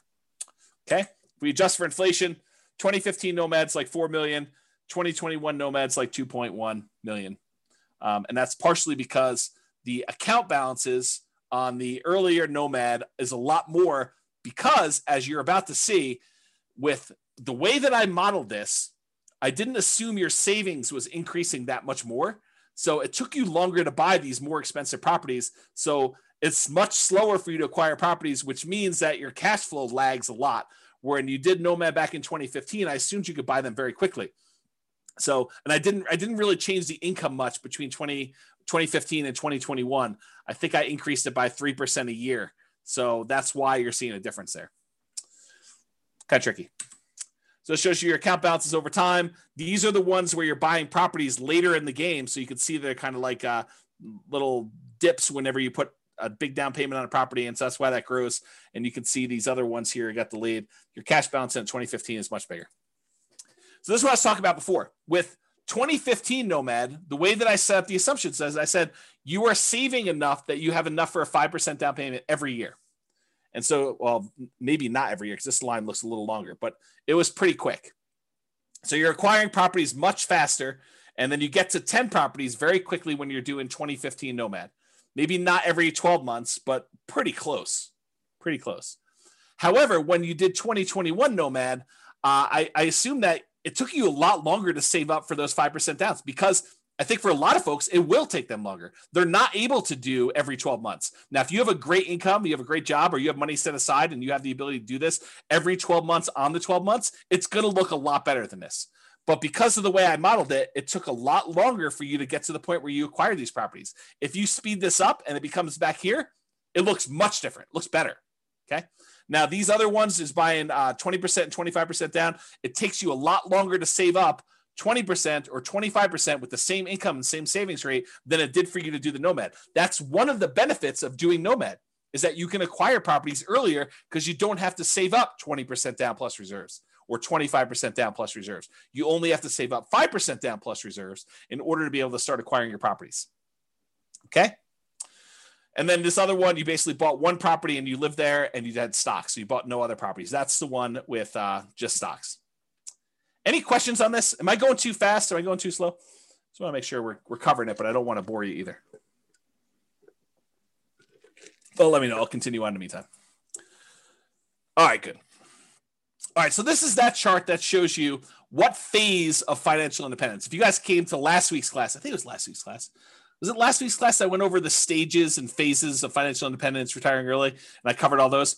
Well, if it wasn't, it was recently. Yeah. So, and so basically it shows you what phase you're in. And with 2015 Nomad, you get to phase 2 pretty quickly, the earliest. Then you actually get to phase 3, and you eventually get to phase 4 in your, before your 40 years is up. With the one where you're doing 2021, since it takes you a lot longer to start acquiring the properties because your savings rate isn't enough to get you to do it really, really quickly, because I handicapped it by showing you a reasonable savings rate, the same savings rate you had before for the 2015 one. Then you barely get into phase 2 where you have enough for lean fire, and you do eventually get into phase 3, but you never make it to phase 4 in that 40-year time period. And with the other ones, you don't even make it into phase 3. You barely make it into phase 2 with these other guys. Okay, and that's the 20% down and the 25% down and the stock one. Okay, you do make it there. And in case it's hard to read when you actually made it, this is the same chart, but it's showing you how many months it took to go into phase 2. So reaching that first goal of getting out of phase 1, working toward your minimum target monthly income till you have enough where you can actually fire. It's lean fire, but it's fire. And so how long does it take you to get there? This is like how long it takes you to get to lean fire. With the 2015 Nomad, it's 242 months. With the 2021 Nomad, it's 357 months. And part of that is because you don't have enough money to acquire these properties every 12 months. It took you a longer time to acquire properties because they're more expensive. It's like a limitation because the properties are more expensive and your savings rate is relatively low. I think I have you saving like $500 a month. So $500 a month is not a lot to be saving to achieve this level of acquisition. Because I think I have you making like $5,000 a month. So it's like 10%. Okay. Okay. And then here we go. 2021 stocks and one owner occupants. That took you 449 months. When you do the 20% down ones, it's 453 months. When you do the 25% down, it's faster. It's 421 months. So it shows you how long it took you to get to lean fire. I guess I didn't show any other charts. So this shows you your total true cash flow for all the different plans. So how much cash flow plus your cash flow from depreciation you have on all the properties. With the 2015 Nomad, you have about $30,000 a month by the time you're done. With the 2021, you have about $27,000 a month when you're done. With the 25% down ones, you're about $22,000 a month. And with the 20% down ones, you're at $18,000. You don't have any cash flow from your rentals when you do only stocks because you only have stocks. You don't have any rentals. Okay. And if you adjust for inflation, the 2015 one is like having $9,000 a month in passive income today. And realize you did this model earning $5,000 a month. So it's more than what your lifestyle was when you were working. You can adjust your own numbers to see what this looks like. And then 2021 numbers, you have about $8,400 a month and change. And this is also continuing to grow because all of your properties are not paid off yet.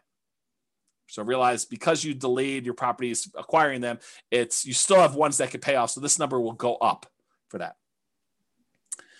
And then doing the 25% down ones, it's almost $7,000 a month. With the 20% down ones, it's almost $5,700 a month from there. And this shows you the charts for doing this. These little blips are when you buy a property and you have 1 month where you do not have to pay your mortgage. That first month where you acquire property, there's a delay and you having to pay that mortgage. So you have a little blip, and that's what those little blippy lines are for. You don't have it when you do the owner occupant because you're not a rental when you buy the property. So you don't have the extra income. Okay, so it shows you those. See that over time. It's the same numbers from before. All I did is I showed you it over time. Then this is a deceiving chart. It's deceptive. It's really deceptive. Actually, I almost contemplated not including it, but I wanted to show you because you're looking at this. This shows you the cumulative, the sum of all the negative cash flows you've had on your property. Once you've kind of taken into account the tax benefits, but you'll think to yourself, man, there's not a lot of negative cash flow going on, even in the 2021 ones. But James, you told me there was significant negative cash flow when we did the 2021 properties. Why isn't there, this negative cash flow kind of starting in month 13 once we convert the first one to a property, convert the first property we bought to a rental? And the reason is because it took us a long time to be able to buy the next property, to save up enough money to buy the second property so that we didn't have this negative cash flow for a long time. The longer you wait, the more your rents have increased, the less negative cash flow you have for when you buy that next property. And so it turns out we didn't have a lot of negative cash flow because we delayed buying these properties for a much longer period of time. If we look back at as to how long it took us to acquire them, you can see here, we didn't actually buy the second rental, the second property to move into and convert the first one to a rental till like month 51 or so. And by then it had positive cash flow. And then it took us like another almost 4 years in order to buy the next one and have 3 properties. And then these times got shorter and shorter, such that it wasn't until we got to like right in here or so that we started to have some negative cash flow at all, right? So that's why this chart is deceptive. Because if you really did have some extra savings or some money sitting aside where you could buy these properties much faster, then you would have this negative cash flow earlier and it would contribute. But even so, even with like the slow kind of working through this thing and taking your time to do this, the negative cash flow for acquiring all 10 properties combined is less than $30,000 for all of them when you're doing that. And when you buy the 20% down ones, you still have a little bit of negative cash flow, which we talked about before. So that's this little negative cash flow here. That's less than $1,000. It looks like maybe close to 1,000 over here. But when you do the 5% down ones, and using today's numbers as Nomad Dead 2021, you'd have negative cash flow later on, and if it was earlier, it'd be more. But still, part of your negative cash flow is you're not putting more down. You only put 5% down, so you're really deferred down payment over time. Okay. All right. Total equity shows you this. You have more equity with 2021 because they're more expensive properties. So your equity is 7.7 with 2015 Nomad, 12.5 million with 2021 Nomad, about 10 million and change for both the 25 and 20% down. And then you only have the equity in the owner occupant property when you do stocks. If we adjust, I guess I didn't do inflation adjusted. I did total true net equity if you actually had expenses on your property when you did it. And it shows you what the numbers for true net equity. You can go look at that if you want to, but I'm not going to cover it. Okay. This shows you your total mortgage balances over time. Jason says, James should teach one class a year now. This one. Right? Because it compares like what reality is now to what it was whenever we were thinking about it. All right. This shows you your total mortgage balances. The red line shows you the numbers from 2015. So you were acquiring properties relatively quickly, and you got up to the point where you had your 10 properties. It was under $3 million in total mortgage balances. And then over time, you're paying those off. And so it's just sort of declining, and you're almost completely paid off of all mortgages by the time you get to 40 years because you were pretty much done buying properties at 10 years. It takes 30 years to pay them all off. Okay. With the 2021, though, because you acquired properties more slowly, you ended up having a much higher mortgage balance total, and they're not even close to being paid off by the time you still owe $2 million on this, almost $2 million by the time you get to your 40. And the 20% down, the 25% down is even worse because you can't buy properties as quickly because you got to save up more money. You got to save up 20% or 25% to get to these, and you can see that here. Okay. And then, of course, the one where you just bought stocks, you just bought the one property to live in, and you paid off your mortgage after 360 months, and then you don't have a mortgage at all. That shows you your mortgage balances over time. Okay. All right. I'm sure you're thinking to yourself, all right, that's like the slow way. And it is the slow way. I mean, that's the traditional nomad model. You buy properties, you let the tenants pay them off. You don't pay them off more. You don't pay them off faster. You don't sell off any properties. You don't pay off mortgages if you can fire early or do anything crazy like that. You just slow and steady wins the race, kind of like work it through. This is not intended to be in any way a full class on speeding it up or doing anything like that. I've already taught tons of classes on that. I'm sure I guess I won't teach any more classes, so I shouldn't say that. So maybe I'll teach classes on speeding it up in the future, or maybe I don't know. Who knows what's going on? With that being said, there's other stuff you can go reference for speeding it up. But I did want to show you a couple things. So this is that chart from before where I showed you how long it took you to get to lean fire, essentially, minimum target monthly income in retirement. And this is all the old ones. So 2015, it took you 242 months to get there. In 2021, doing regular Nomad took you 357 months. But I added a couple extra ones.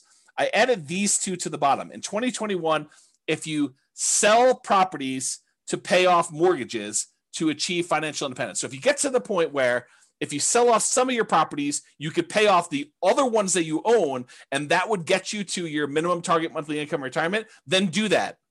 And how long does it take you to get there? Well, it turns out that takes 293 months for you to get to the point where you have enough equity where you could sell off your properties, you pay capital gains, you pay depreciation recapture, you pay your closing costs, you pay your real estate commissions, you subtract all those out. So it's really a net dollar amount that you really walk away with. You take that money, you pay off the remaining mortgages on the rental properties you own, and you get to fire. You get to the point where that is enough so that you have a minimum target monthly income in retirement to support yourself, lean fire, another way of saying that. And that takes 293 months using this strategy. And that's still with you acquiring them slower.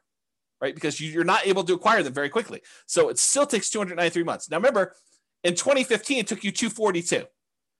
It's 293 now, and that's faster than the 357 if you didn't do this. I don't know. That seems like a reasonable, kind of a reasonable timeline to do this, right? For saving basically 10% of your income. I don't know. That seems pretty good to me. And then this last one is if you sell off all of your properties and you use the proceeds to invest in the stock market, and you had the money in the stock market produce I used 4% safe withdrawal rate. So instead of having rentals, you have 4% safe withdrawal rate, and the money is all in the stock market now. It takes you 291 months to get to the point where you have enough equity in your properties after capital gains, depreciation recapture, closing costs or transaction costs, real estate commissions. So the net you take away, you put into the stock market, and if you took a 4% safe withdrawal rate, that would allow you to have your minimum target monthly income for retirement. It took you 291 months to do that, okay? Which is a couple months faster than selling off some properties to pay off the other ones and do it with rentals. Some people would prefer to have free and clear rentals when they retire. Some people would prefer to have their money in something else like the stock market, and it could be anything else. I just happen to use the stock market as an example, okay? Any questions on this? Now, this one is the minimum target monthly income retirement. This is lean fire. This, though, is your ideal target monthly income in retirement, which is a higher dollar amount. I think I use $10K a month. I think I use $10,000. I think this is the point to get to $5,000 a month. I think this is the point to get to $10,000 a month. And you can see that how long it took you in 2015, 353 months in order to get to your 10K a month income, passive income, versus 2021 took you 417 months to get to 10K a month of passive income. And then here, the sell off the properties and achieve fire, it actually took you longer to do it, 428 months, and it took you longer, 460 months to do that. So it would have been better for you to just do the traditional plan here and get there. Okay. All right. Which, by the way, makes sense because you sold off your properties much earlier so that you could retire earlier. Like, I don't want to leave this here and have you guys think, well, why would I do it then? Because you actually got to retire at month 293, and then you still achieved 10K a month income by month 428. So it's a little bit longer to get to your 10K a month, but you still got to retire earlier than you did before. That's why you'd still do it. Okay? In case that wasn't clear. All right. So, someone who is on, I won't name their name, would appreciate this. So a client of mine reached out to me. Let me answer the question and then I'll come back to the story. So Cece says, why was it slower for the 10K per month? Because it took you longer. It took you this much time in order to get to the point where you had $10,000 a month coming in. This is the amount of time it took you to get to $5,000 a month coming in. So you got here, and then you still need to go a long ways to get to 5K a month more. And so that's why it took longer to get there. If it's not clear, ask me at the end for questions. We can talk about it some more. All right. So I had a client reach out to me, and they had said, hey, I always was interested in these, condos in Heather Ridge. It's a certain neighborhood in Fort Collins, kind of a lower price condo, a very inexpensive condo in Northern Colorado. And so I thought to myself, why not show what these lower price condos are in Northern Colorado? Because, some people are scared away. They're like, man, I don't know. I can't afford, income wise, a $440,000 property, James. I don't know. Maybe I'm crazy, but I can't do it. No worries. So here's lower price Nomad, right? So there were 9 condos listed or sold in Fort Collins, in Heather Ridge in 2021, in the last 6 months of this year, in what probably is the hottest, craziest market I think I've ever seen. There were 6 properties that were for sale. The 1-bedroom version sold between $163,000 and $180,000. A lot more reasonable, even more reasonable than the 2015 Nomad book. The 2 bedrooms sold between $210,000 and $225,000. Still less expensive than this. And so here are the return on investment quadrants. I think this is the 1-bedroom one. This is the 2-bedroom one. I just did Brian's spreadsheet to kind of show that. And so you could see this is the appreciation. This is the appreciation. This is the cash flow numbers. It's still negative cash flow. This doesn't solve your negative cash flow issue because the rents we're getting on these is commensurate with a 1-bedroom or a 2-bedroom. Okay. So the cash flow is still negative, but it's a lot less for you to get in. It's 5% of these prices instead of 5% of 440 to do it. Okay. So I guess what I'll talk about this is, and the overall return, I'll do that and I'll talk about what I want to talk about. So the overall return was 45.3, still pretty good. And this return was 50.7. Not bad at all. And so what I was going to say is this, right? And this sort of relates to what's coming about the learned helplessness, but I'll say it here, and then maybe I'll give you a break, and I'll come back a little firmer, a little harsher, a little bit more direct later on when I talk about learned helplessness and some of these things. So here's what I'll say: start where you are. If you're in the income or down payment savings or whatever it is, where Heather Ridge is what makes sense for you based on where our market is, then start here. Don't decide not to do anything or get frozen because you can't do these $440,000 new construction properties. Do what you can. Now you may say to me, but James, I don't want a 1-bedroom property. I don't want a 2-bedroom property. I really want a 6-bedroom property with a swimming pool and horses and 3 acres on Mountain Avenue in Fort Collins. And it has to be all brick and have like character and be on the National Historic kind of like property thing, and I want to pay less than $100,000 for that. Yeah. See, start where you are. You can want all these other things, but if that's not what you can afford, then that's not what you can afford. So do what you can. And if it means making a decision to live in a property that's, $180,000 or $225,000 or whatever it is, in order to start down the road of achieving your goals, then you do that. So that's what I would say. Kevin says he sold off houses to reach the minimum retirement income. Then you're limping into the ideal income limit. That's correct. Yep. That's another way of saying it, Kevin. Yep. You're right. Okay. So why Nomad? And I should be clear. I did include examples of 20% down and 25% down. I didn't do like all the creative financing stuff or all these different alternative investing strategies, but a lot of what I said tonight could be just as easily applied to any other real estate investing strategy. The fact that property values went up and interest rates went down and rents didn't go up quite as much. A lot of what I've been saying applies to all these other strategies: 20% down, 25% down, 30% down, buying properties all cash. Like the same stuff applies. Okay. But why Nomad in particular? Well, one of the reasons we tend to look at Nomad is it's a lower amount of down payment needed to get started than many other real estate investing strategies. So with a lot of other strategies, you need 20% down or 25% down. If you only need to save up 5% in order to start acquiring properties, that happens a lot faster. Okay. You can do it with nothing down. So if you don't have any down payment, but you've got good income, you can go to Severance, you can go to Windsor, you can go to Wellington, and there are nothing down loan programs, USDA, VA, if you happen to be a veteran. You could do some of these like local banks have nothing down loan programs. There's definitely restrictions. You got to be able to qualify for the loan. has to be within a certain range of price. You got to have a certain amount of income. So and a lot of times, depending on the loan program, it has to be in a certain area. But you can do it with nothing down. Someone else mentioned 3% down earlier. You can do it 3% down. But I think a lot of folks are going to be doing the 5% down. That's what we typically model. And so it's a lot easier to save up 5% than 20%. So that's one of the reasons why we do it, because you can acquire properties faster, and then the market is working in your favor. If you weren't in the market in that little honeypot neighborhood I had at the beginning, and you didn't see $100K in equity increase on the properties you bought the year before to this year, then it's problematic. That's why it's better to have the 5% be in the market and kind of acquire that.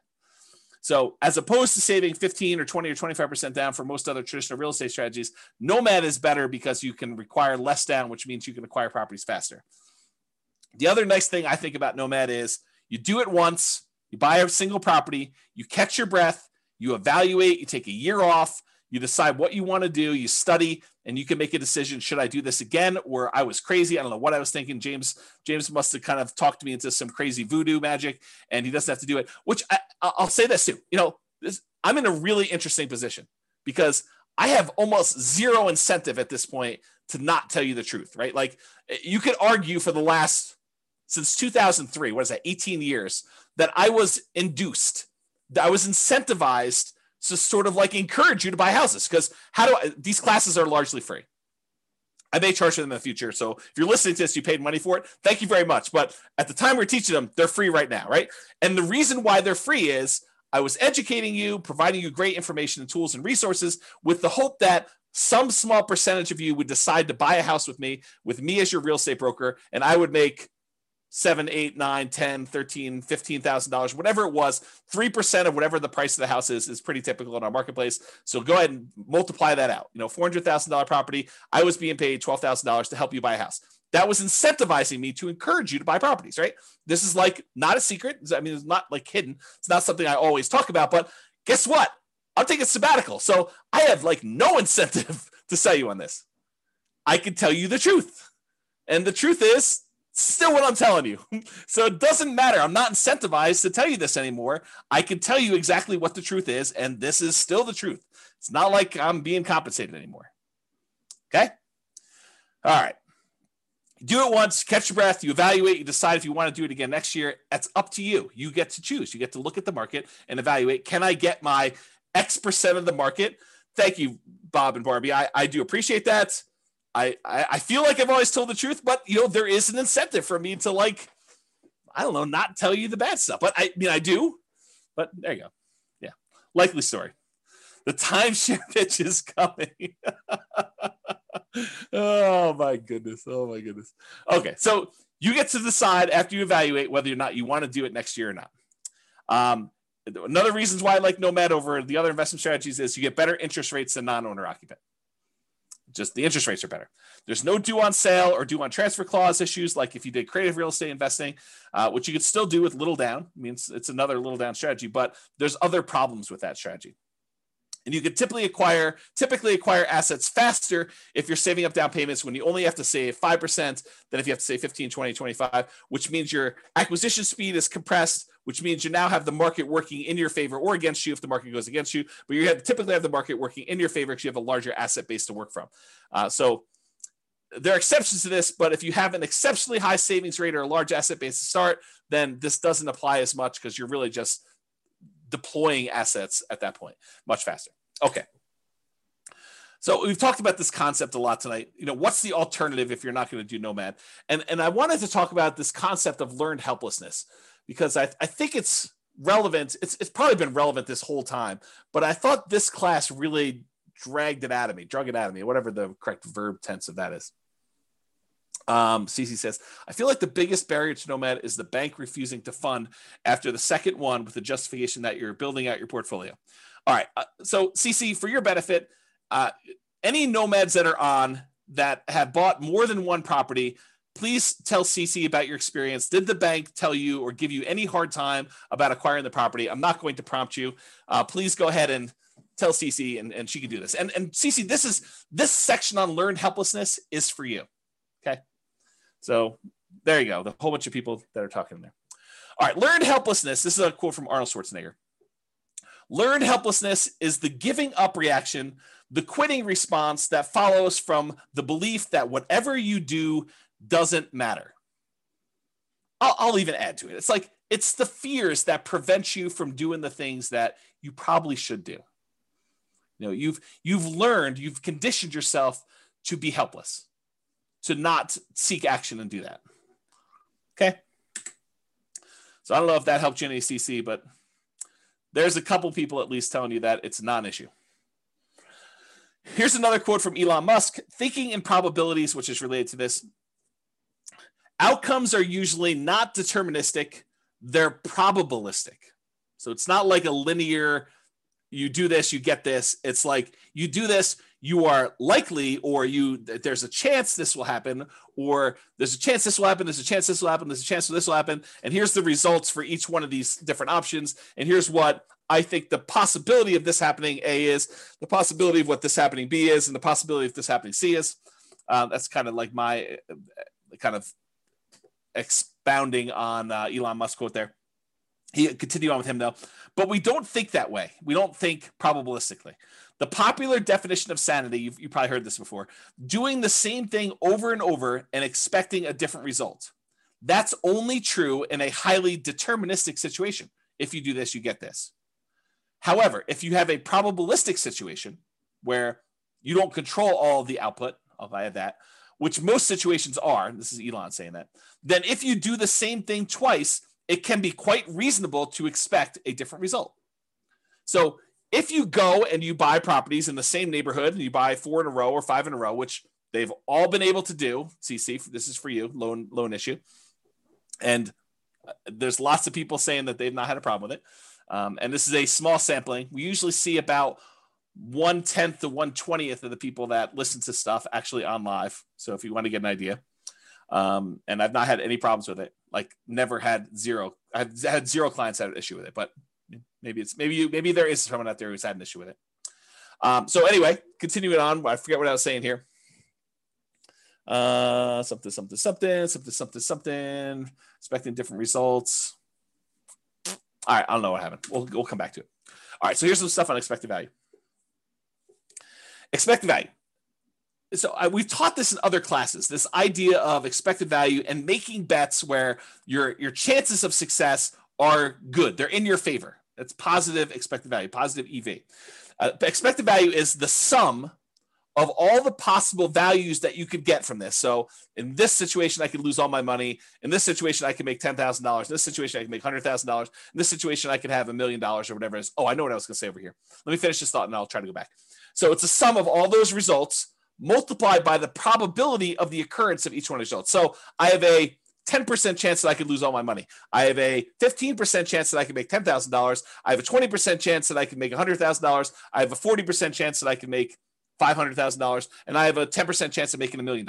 If you multiply the probability, the percentage chance you have, times that dollar amount, and you add up all of those, that is the overall expected value calculation. It tells you what, if you could have all of these results happen to you in the proportion that the chance of it happening to you would happen, this is what your outcome would be on average. That's what it means. Okay. So going back here. So what I was going to say, CC, before I got distracted is, if you were like one of my clients who bought in this kind of like honeypot neighborhood where they bought a property and then it went up 3%, then it went up 4%, went up whatever it is, I don't think a lot of them were thinking to themselves, hey, listen, by year 4, we're going to see a 25% or 28% increase in any properties that we bought at this point. I don't think any of them had that in their kind of like probability part of that. I think a lot of them thought, hey, listen, I'm going into this. I think there's a good chance we'll see 3%-ish appreciation, maybe a little bit more, maybe a little bit less. There is a chance that the market could go down, but I'm ready to go buy another house and get that one at a discount the next year if I go and do this.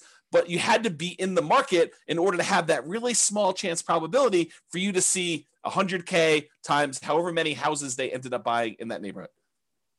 So you got to be ready to do all that stuff. Yeah, Roy says, Thinking in Bets, the book, does a good job talking about EV if others haven't read it. Yep, agreed. Okay, so expected value. Continue on here. So positive EV, a positive expected value, where you've taken all of these probabilities and multiplying by your expected results and having that number be positive, even a really big positive number, does not guarantee that you will be successful. It doesn't mean that you won't lose money. It means that if you could go live all these parallel universes, that you would make money, but it doesn't actually mean that you're guaranteed success. You can have a positive expected value. You can do the right thing. You can make the right decisions investing, and you can still lose money. You can get in your car and drive down the road, be on the right side of the road, be doing the speed limit, be wearing your seatbelt, be paying attention, have the radio off, have the telephone off, and you could still get in a car accident and die. Right? You could have positive EV and still do poorly. Right? You can also have negative EV and make money. You can actually have too much to drink. You could be talking on your cell phone. You could be putting your makeup on. You could be eating a cheeseburger. You could be having the music blaring. You could be, snorting a line of cocaine. You could be swerving all over the yellow line on the other side of the road, off the curb, getting like that rumble feeling. You could go into the grass and come back up onto the road and do that. You can make it home safe, and that would have been a negative EV type of situation, but you could survive it. And that's what's hard. You could actually decide to invest in dog money or Bitcoin, and you could make money. When I'm not saying it is, because I don't know, but you could actually look at all the probabilities of you making money with Bitcoin and decide this is not a good EV bet. This is a negative EV bet. Like, I shouldn't do this. But you can invest in it and actually crush it. You can make money with it. And that's what's hard about this. To kind of use my example, you could drive to work and get in an accident and you could die. Most times you go to work, you arrive safely, and you earn wages for that day. It has a positive EV because your probability of being able to get to work safely and earn money at that job is really high. But you could actually have that very small percent chance where someone does something stupid, or you accidentally do something stupid and you end up dying. There's no riskless things you do in life. So regardless of what real estate investing strategy you're doing, consider what the chances are for a variety of outcomes and what the results would be for those outcomes.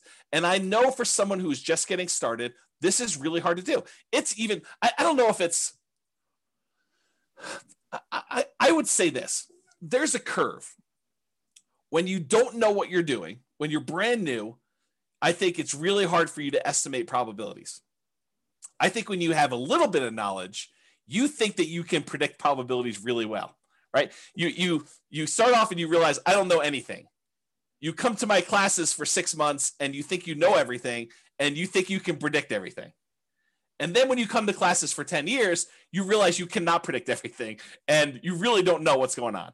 And I think that's the weird curve. It's like, and I think you still need to try and say, there's a large part of this that I really don't know. It could be this, could be that.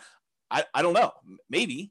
But I think you come for a short period of time, 6 months, a year, whatever it is, and you think, I know everything. I can predict this very accurately. 10% of the time it's going to be this, 20% of the time it's going to be this, 30% of the time it's going to be this, and I'm good. I know all the probabilities. I know exactly how this is going to go down for me. Maybe. I don't think so. I mean, I don't think I could do that, right? So I guess try to, though. I think it's worth the exercise of sitting down and saying, okay, I'm going to do this Nomad thing. What could happen to me? I could lose everything. Sure. I mean, you get hit by a meteorite and you could die, right? I mean, there's low probability chances that you could do that. Figure out what you think the chance of that happening is. Or this could happen to me, it could go up just kind of slow and steady. Or I could see another 28% year, which I think is a really low probability sort of thing, but possible to do it. We could see massive inflation. All these different things could happen. And then look at it and say, does this still make sense probabilistically? Given an infinite number of times to try this, would I be successful doing this? Or what's the alternative? What would I do if I didn't do this? And is that better than my decision to do Nomad or whatever other strategy you're considering? Okay. Your assumptions matter when you do this, right? But historical data suggests property values and rents over any reasonable period of time, they tend to go up. Will they go up next year? No idea. Can they go down next year? Absolutely. Can they go up next year? Absolutely. Can they stay the same next year? Absolutely. But give me enough time, looking back at history, I would be on the betting side of Property values and rents are probably going up. Inflation and other factors, but I think inflation's a major factor in that. Okay. So do that. When I do math in the real estate financial planner software, when I do modeling and things of that nature, and the average of the Monte Carlo runs that you do, that's technically an EV calculation, right? You're running this thing 100, 500, 1,000 times, whatever it is. And you're saying, okay, there's 1 out of 1,000 chance that it does this dollar amount and 1 out of 1,000 that does this dollar amount. You take that times 1,000 and you add up all the numbers. That literally is an EV calculation. You do the average of all of them. That's your EV for that entire run. Okay. It tends to be overwhelmingly positive. Are there times when you run this scenario that it becomes negative? Yep, sure is. And your assumptions matter a lot as to whether or not it shows negative and how negative it shows. Okay. So what is your alternative for achieving whatever goal that you're trying to achieve with this nomad or real estate investing strategy that you're considering? You know, if you're saying, hey, listen, I want to retire early, or I want to hit financial independence, maybe it's not even retire, maybe it's retire on time, or not too late because you're starting pretty late. You know, I just don't want to go to 75. I want to try to do this before 75, and I'm starting at 45 or 50, and I got to get caught up. So how can I do this in 25 years? Which it's not fast anymore. It's like on time because I started late, right? So what is your goal that you're trying to achieve, and what are the options you could do? Okay, I could do Bitcoin. I could bet it all on Bitcoin possibility. I could go to the casino and bet it all on Black 12. And if I hit Black 12, I get 36 times my money or 35 times my money. If I don't hit it, I lose everything. I could do this Nomad thing. I could buy 20% down rentals. I could buy 25% down rentals. I could go learn to trade options, or, whatever it is that you're considering, lay them out in front of you. Say, okay, what's my odds of doing this here? What's my chance? What's my return? What's the probability I'll do well here? Probabilistically, Elon Musk-ish, sort of think about what are my chances of being successful? Not that I'm automatically going to be, but doing that. Okay. And then figure out, if you don't do Nomad or whatever else, what are you going to do? What are you going to do? What's different? So how do you feel? I think this is my last slide. This is the learned helplessness part of this. If you think to yourself, hey, listen, nothing I do matters, so why bother? What does that say? So there's a psychological concept. I've been hinting at this, and I sent it in the email. And if you guys click through, you probably saw this. But there's this concept of learned helplessness, and I'm going to butcher the explanation for it because I'm not a psychologist. I'm not teaching this, so realize that what I tell you may be slightly wrong, but the idea is sound. Okay, so they do these science experiments. They put a puppy and a dog in a kind of like crate with a metal thing on the bottom where they could apply electric shocks. I know it's mean. Don't get mad at me. They did it. It wasn't me doing it. So they had these dogs in these little things, and they had a little electric thing on the bottom. They could shock them.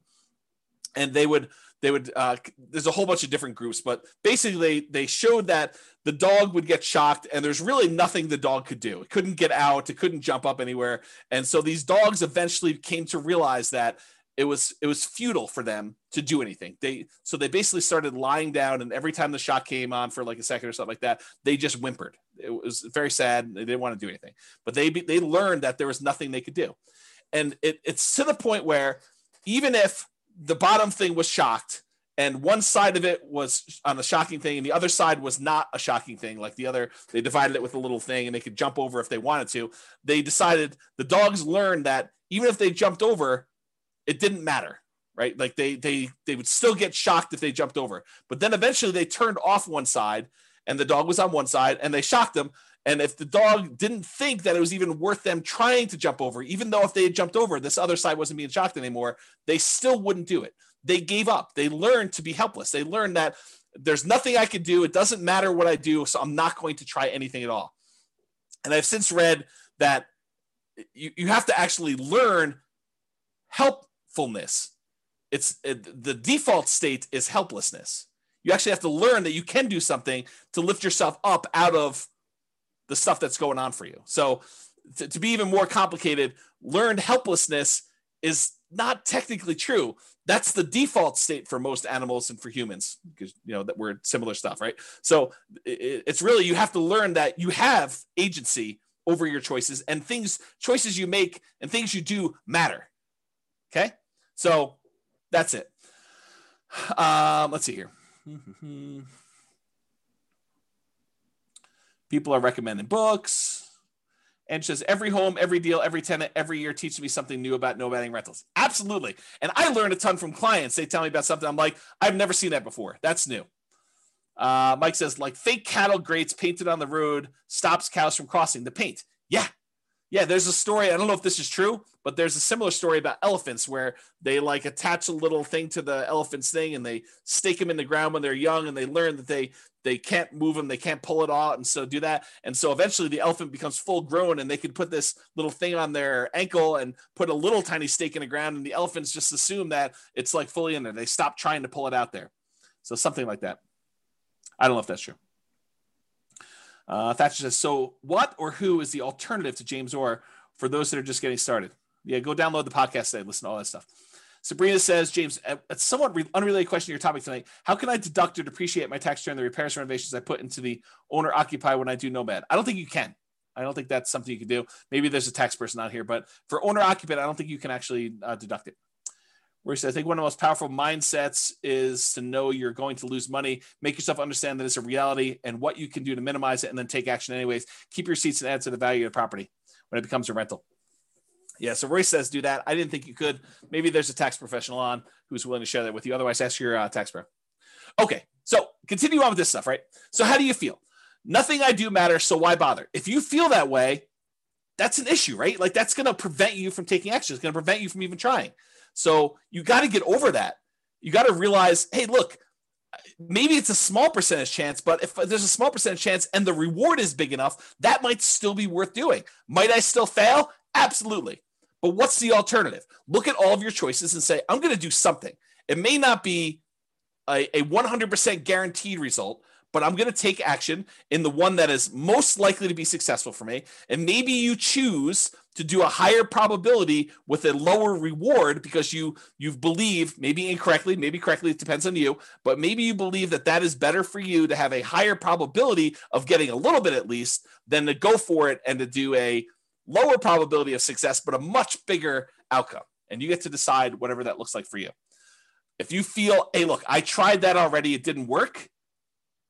Yes, we all fail at things. I mean, if you listen to the class, I don't remember when I did it. It was earlier this year. I talked about like the 20 stupidest things I ever did or what I wish I knew before I invested in, like before I started investing in real estate. And I was pretty open about like, I've had some significant setbacks and failure.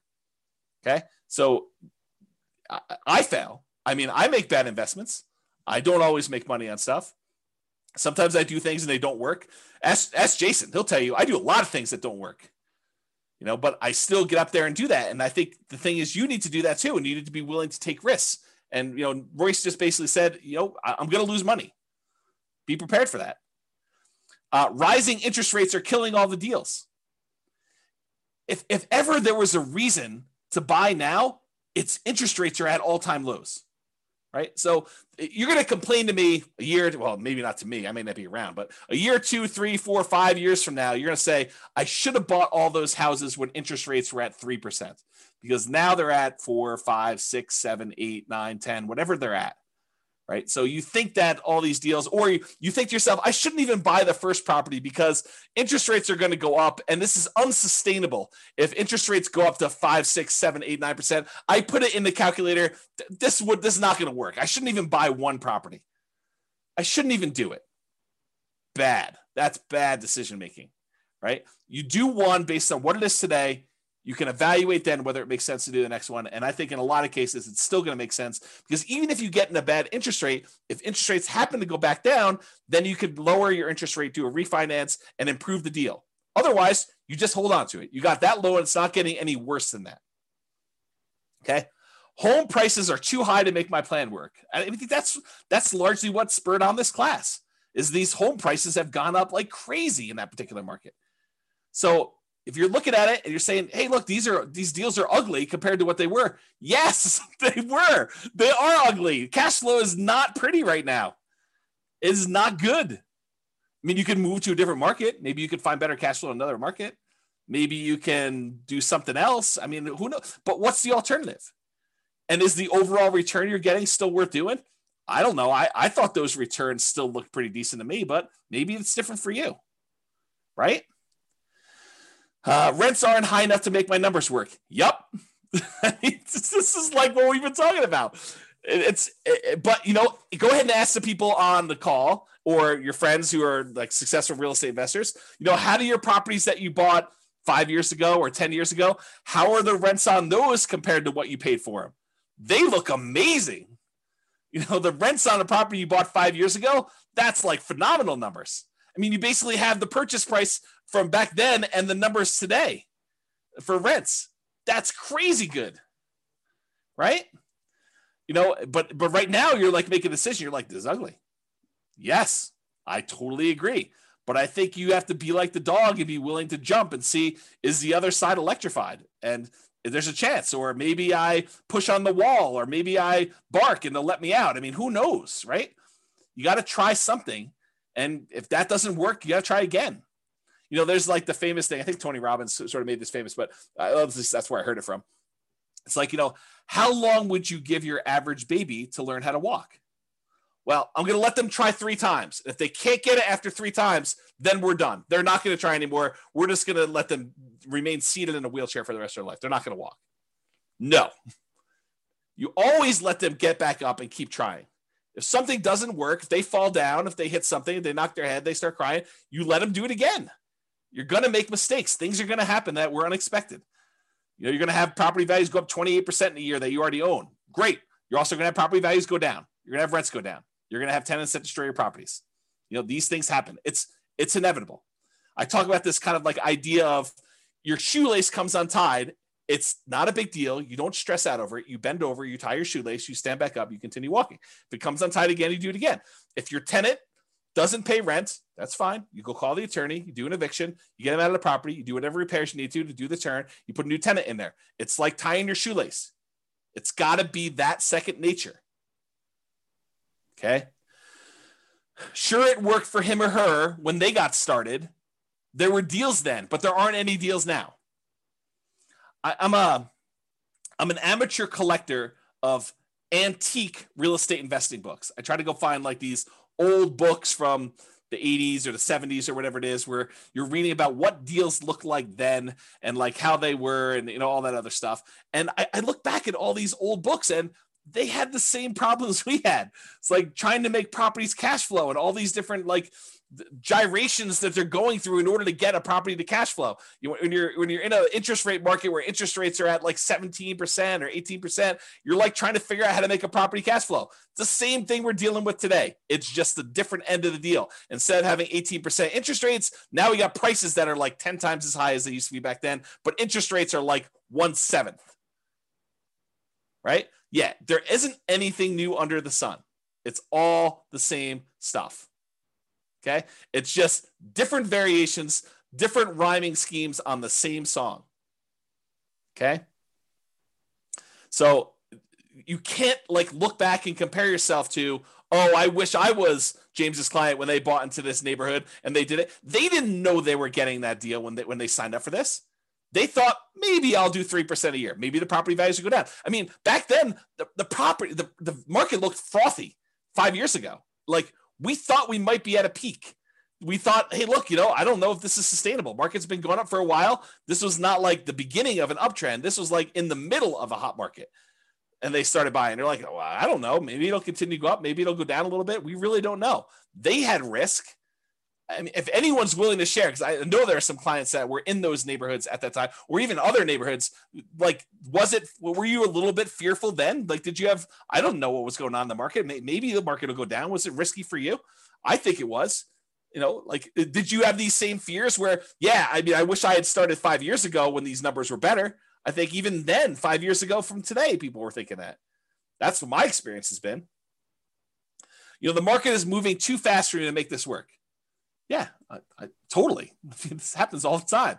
Market's moving fast all the time, Yeah. See, yeah, even Eddie's like, I had to bid over asking on both properties, so was scared to hell. Totally, right? It was like fearful. Like we didn't know what was going on there. Jason's, I thought it was insane what I paid for a Michigan in Severance in 2019. But now, yeah, Jason's like, it looks really cheap. It's like, I should have bought 10 of those things. We don't know. And at the time, everyone was in fear. Yeah. Yeah. Other people are like, amen, Jason. Always risk. Not worth doing if it's a slam dunk. Yeah. prices or rents are going to fall. I mean, how many people think that the market's it's too bubbly? I mean, I'm going to step on my own toes for the class coming up, but are we in a market bubble? Is the market going to crash? I don't know. No one knows. So could prices come down? Could rents come down? Sure. But if you're buying today and then prices go down, you get to buy at a discount the next one. If rents go down, great. You get to buy at a discount the next one. You're kind of like buying down into the thing, and then eventually things turn around. Yep. I can't save down payments fast enough. Yeah, I hear you. It's always hard to save down payments. I definitely struggle with that. I struggle with that today. Right? I mean, I don't have infinite money. And I like having really big reserves. So I still have problems with that. And so do a lot of other people. You know, my wealthiest clients I have all have challenges with that. It is not a poor person challenge. So get over it, because it's not unique to you. Got to do stuff about it. All my wealthiest clients, they do stuff about it. They're actively trying to figure out ways to increase the money that they have to invest. It's an ongoing problem. I can't find deals. Yep, welcome to the club. This has always been the case. You know, the only exception I will have is like 2008, 2009, there was a surplus of deals. But no one had confidence. Very few people had confidence to invest during what seemed like the end of the world. The worst real estate market of our lifetime. You know, a massive global real estate depression. There were a lot of deals back then. You know, it was like, what's the best deal? You know, you were like, it was sifting and sorting instead of trying to find what's the least bad deal or what's the least negative cash flow deal, at least in our market right now. I mean, maybe you're in a different market, but what's the least negative cash flow deal I could do right now? Before then it was like, well, there's 14 ones to choose from. Which one should I pick? Yeah. Okay. All right. So that's all I got. I think you got to take action. You got to do something. And you know, you got to realize, you got to recognize and name in yourself, am I displaying symptoms of learned helplessness? Am I not taking action and doing something? And it doesn't have to be Nomad, doesn't have to be 20% down rentals. Do whatever makes sense for you. I don't care. I mean, I'm basically done. I got 1 foot out the door, right? So that's what I will say to you. Do something, figure out what makes sense for you, and try something. Take action. You know, have agency over yourself and your decisions and your actions, and make movements towards something. And even if you're wrong, you can correct. It's easier to correct when you're in motion than to correct when you're sitting in fear and not doing anything. That is all I have. And so goes the third to last class, or the 3 final classes. We're down to 2. Amazing class, very good class. I'm glad you guys like it. Mindset is critical. Well done to keep the movement going. Viva Nomad. Well done. Excellent class. I appreciate it, guys. So I hope you all enjoyed that. Any final questions? You are very, very welcome. Very, very welcome. Great class. Good philosophy. Always insightful. Thanks, James. Amazing. I'll look at all those exclamation points. Thank you very much. Thanks for the class. Love the format info. You are all very welcome. So that is all I have, unless there's no party. No party. I just decided to cancel it.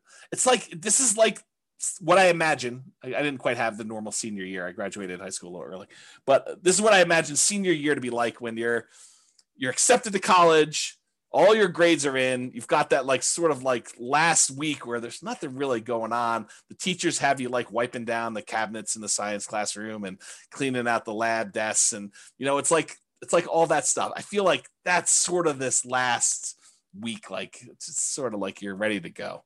And the weather is not helping. It's like triggering all those nostalgic sort of summer break sort of thing. So I think I'm sure sort of no ice cream. I might have ice cream tonight. I got ice cream downstairs, but probably not. So I want to sign your yearbook. Oh, that's pretty funny.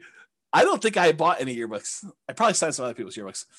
It'd be interesting to see what I wrote to some of these people in their yearbooks. I don't remember any of that, but yeah. We'll have to see. Oh, you guys are all begging for the final class. I don't know. We'll have to see. We'll have to see how it goes. Right now, there's no class. I decided to cancel it in a fit of just, yeah, I'm done. But we'll see. Love to see me and celebrate. Oh, man. You do know that I'm an introvert, right? Like, I struggle with that. Like, I don't know, getting out in public and stuff like that. Is this the end of your website, Real Estate Financial Planner? Probably not, Donna. There's a probably better than 50% chance that I spin off Real Estate Financial Planner, the software, as a paid business. Because my guess, I don't know this for sure. There's a 10% chance I'm like, done. Everything's done. Close everything down. Never do anything else again.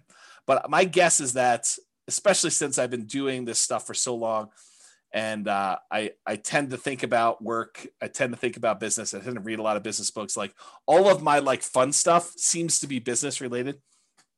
The chance of me going from 100 miles an hour to 0 seems unlikely. It's possible it could. I don't know. I'll know a lot more after taking 3 months off. But my guess is that I probably will spin off the Real Estate Financial Planner business as like a separate little entity. It's my guess. We'll see. We could do it at our house. Oh, Bob and Barbie just volunteered their house. Oh, that's pretty interesting. Maybe painting landscapes. I did do a painting. See, I did like a Bob Ross class. I have a little thing. I'll have to show it to you guys sometime. It's like a snowscape. You are welcome, Carlos. Thank you a lot, James. Thank you a million for all your help and support. I've been learning a lot from you. You're very welcome. Very welcome. Brittany says, just download all podcasts. Wish I found this a long time ago. Yep. Good stuff, right? Ray says, we'll call it Beers with Barbie. I'm in. Oh, that's pretty awesome. Just stay on a teacher schedule and take every summer off. There's a possibility. There's definitely a possibility. The challenge, Nick, is this, right? Like the monetization for teaching the classes is actually brokerage. And it's hard to be like part-time brokerage. It's tricky. Because if you need something and you're like, oh, but I'm buying in January this year. And I'm like, oh, I'm taking January off this year. That's hard for you. It's tricky to do that. So I don't know. The goal is you take the tech startup journey. Jason, I don't want to give up ownership. I don't know. Maybe I'm too stingy. You and I will have to talk about this on the cruise. Yep. Thank you. We're all better for having your great effort. I appreciate that. Book recommendations. You can read the book I wrote for my son. It's that'll probably come down soon. You should go download that. I'll type in the address. And then also probably The Millionaire Real Estate Investor is probably another good book. But here's the book I wrote for my son. You can go download this for free. That's probably a good starter book. I would probably do 2 of those. Barcy, I can't tell you how much we've learned from you. I appreciate that. That's very nice. Very kind. All right. Well, because I'm getting mushy with all the love fest, I think I might go. 3K Nomad book is worth reading. Yeah, the 3K Nomad book is probably worth reading if you're planning on doing lease options or you want to get a better nuanced understanding of Nomad stuff. That's probably worth doing too. I don't know if that's available on the podcast or on the website. There is a 2-hour version of it taught. There's several of it, but there's one on the podcast. You just go listen to that. I'd go download the podcast episodes like right away. I don't know if it's on Amazon, Jason. I really don't. But you all should go download the podcast episodes because they are probably coming down. So please do go download those, enjoy those while you can. There's like 100 of the 300 classes or whatever it is that are there. And I might do burrito pricing on classes and release those over time. So there's a possibility that you'll see you could buy a copy of an old class for like $12 or something like that. Basically the cost of buying a burrito. All right. If that's all we got, thank you all for coming. We're going to end on time. I do appreciate it. Looking forward to the last 2 classes, and then we will be done. So 2 more preps, and then take some time off. So thank you all. I will talk to you all soon. Have a great night. Oh, someone's on my back porch. I got to go. All right, cool. I will talk to you all soon. Have a great night. Bye for now. With home prices up, mortgage interest rates up and rents up, but not quite enough to counteract the higher prices and interest rates, cash flow on rental properties in Kansas City is harder than ever. Book a call with the Real Estate Financial Planner to apply our proprietary 88 strategies to improve cash flow on your rentals. See the show notes for a link to schedule your call and improve your cash flow today. If you're a real estate agent, lender, or professional in Kansas City that wants to help our real estate investor listeners, consider reaching out to learn about collaboration opportunities with this podcast. We'd love to add more value to our listeners by having you assist our investors buy, sell, and finance their real estate investments. See the show notes to schedule a call to discuss collaboration opportunities.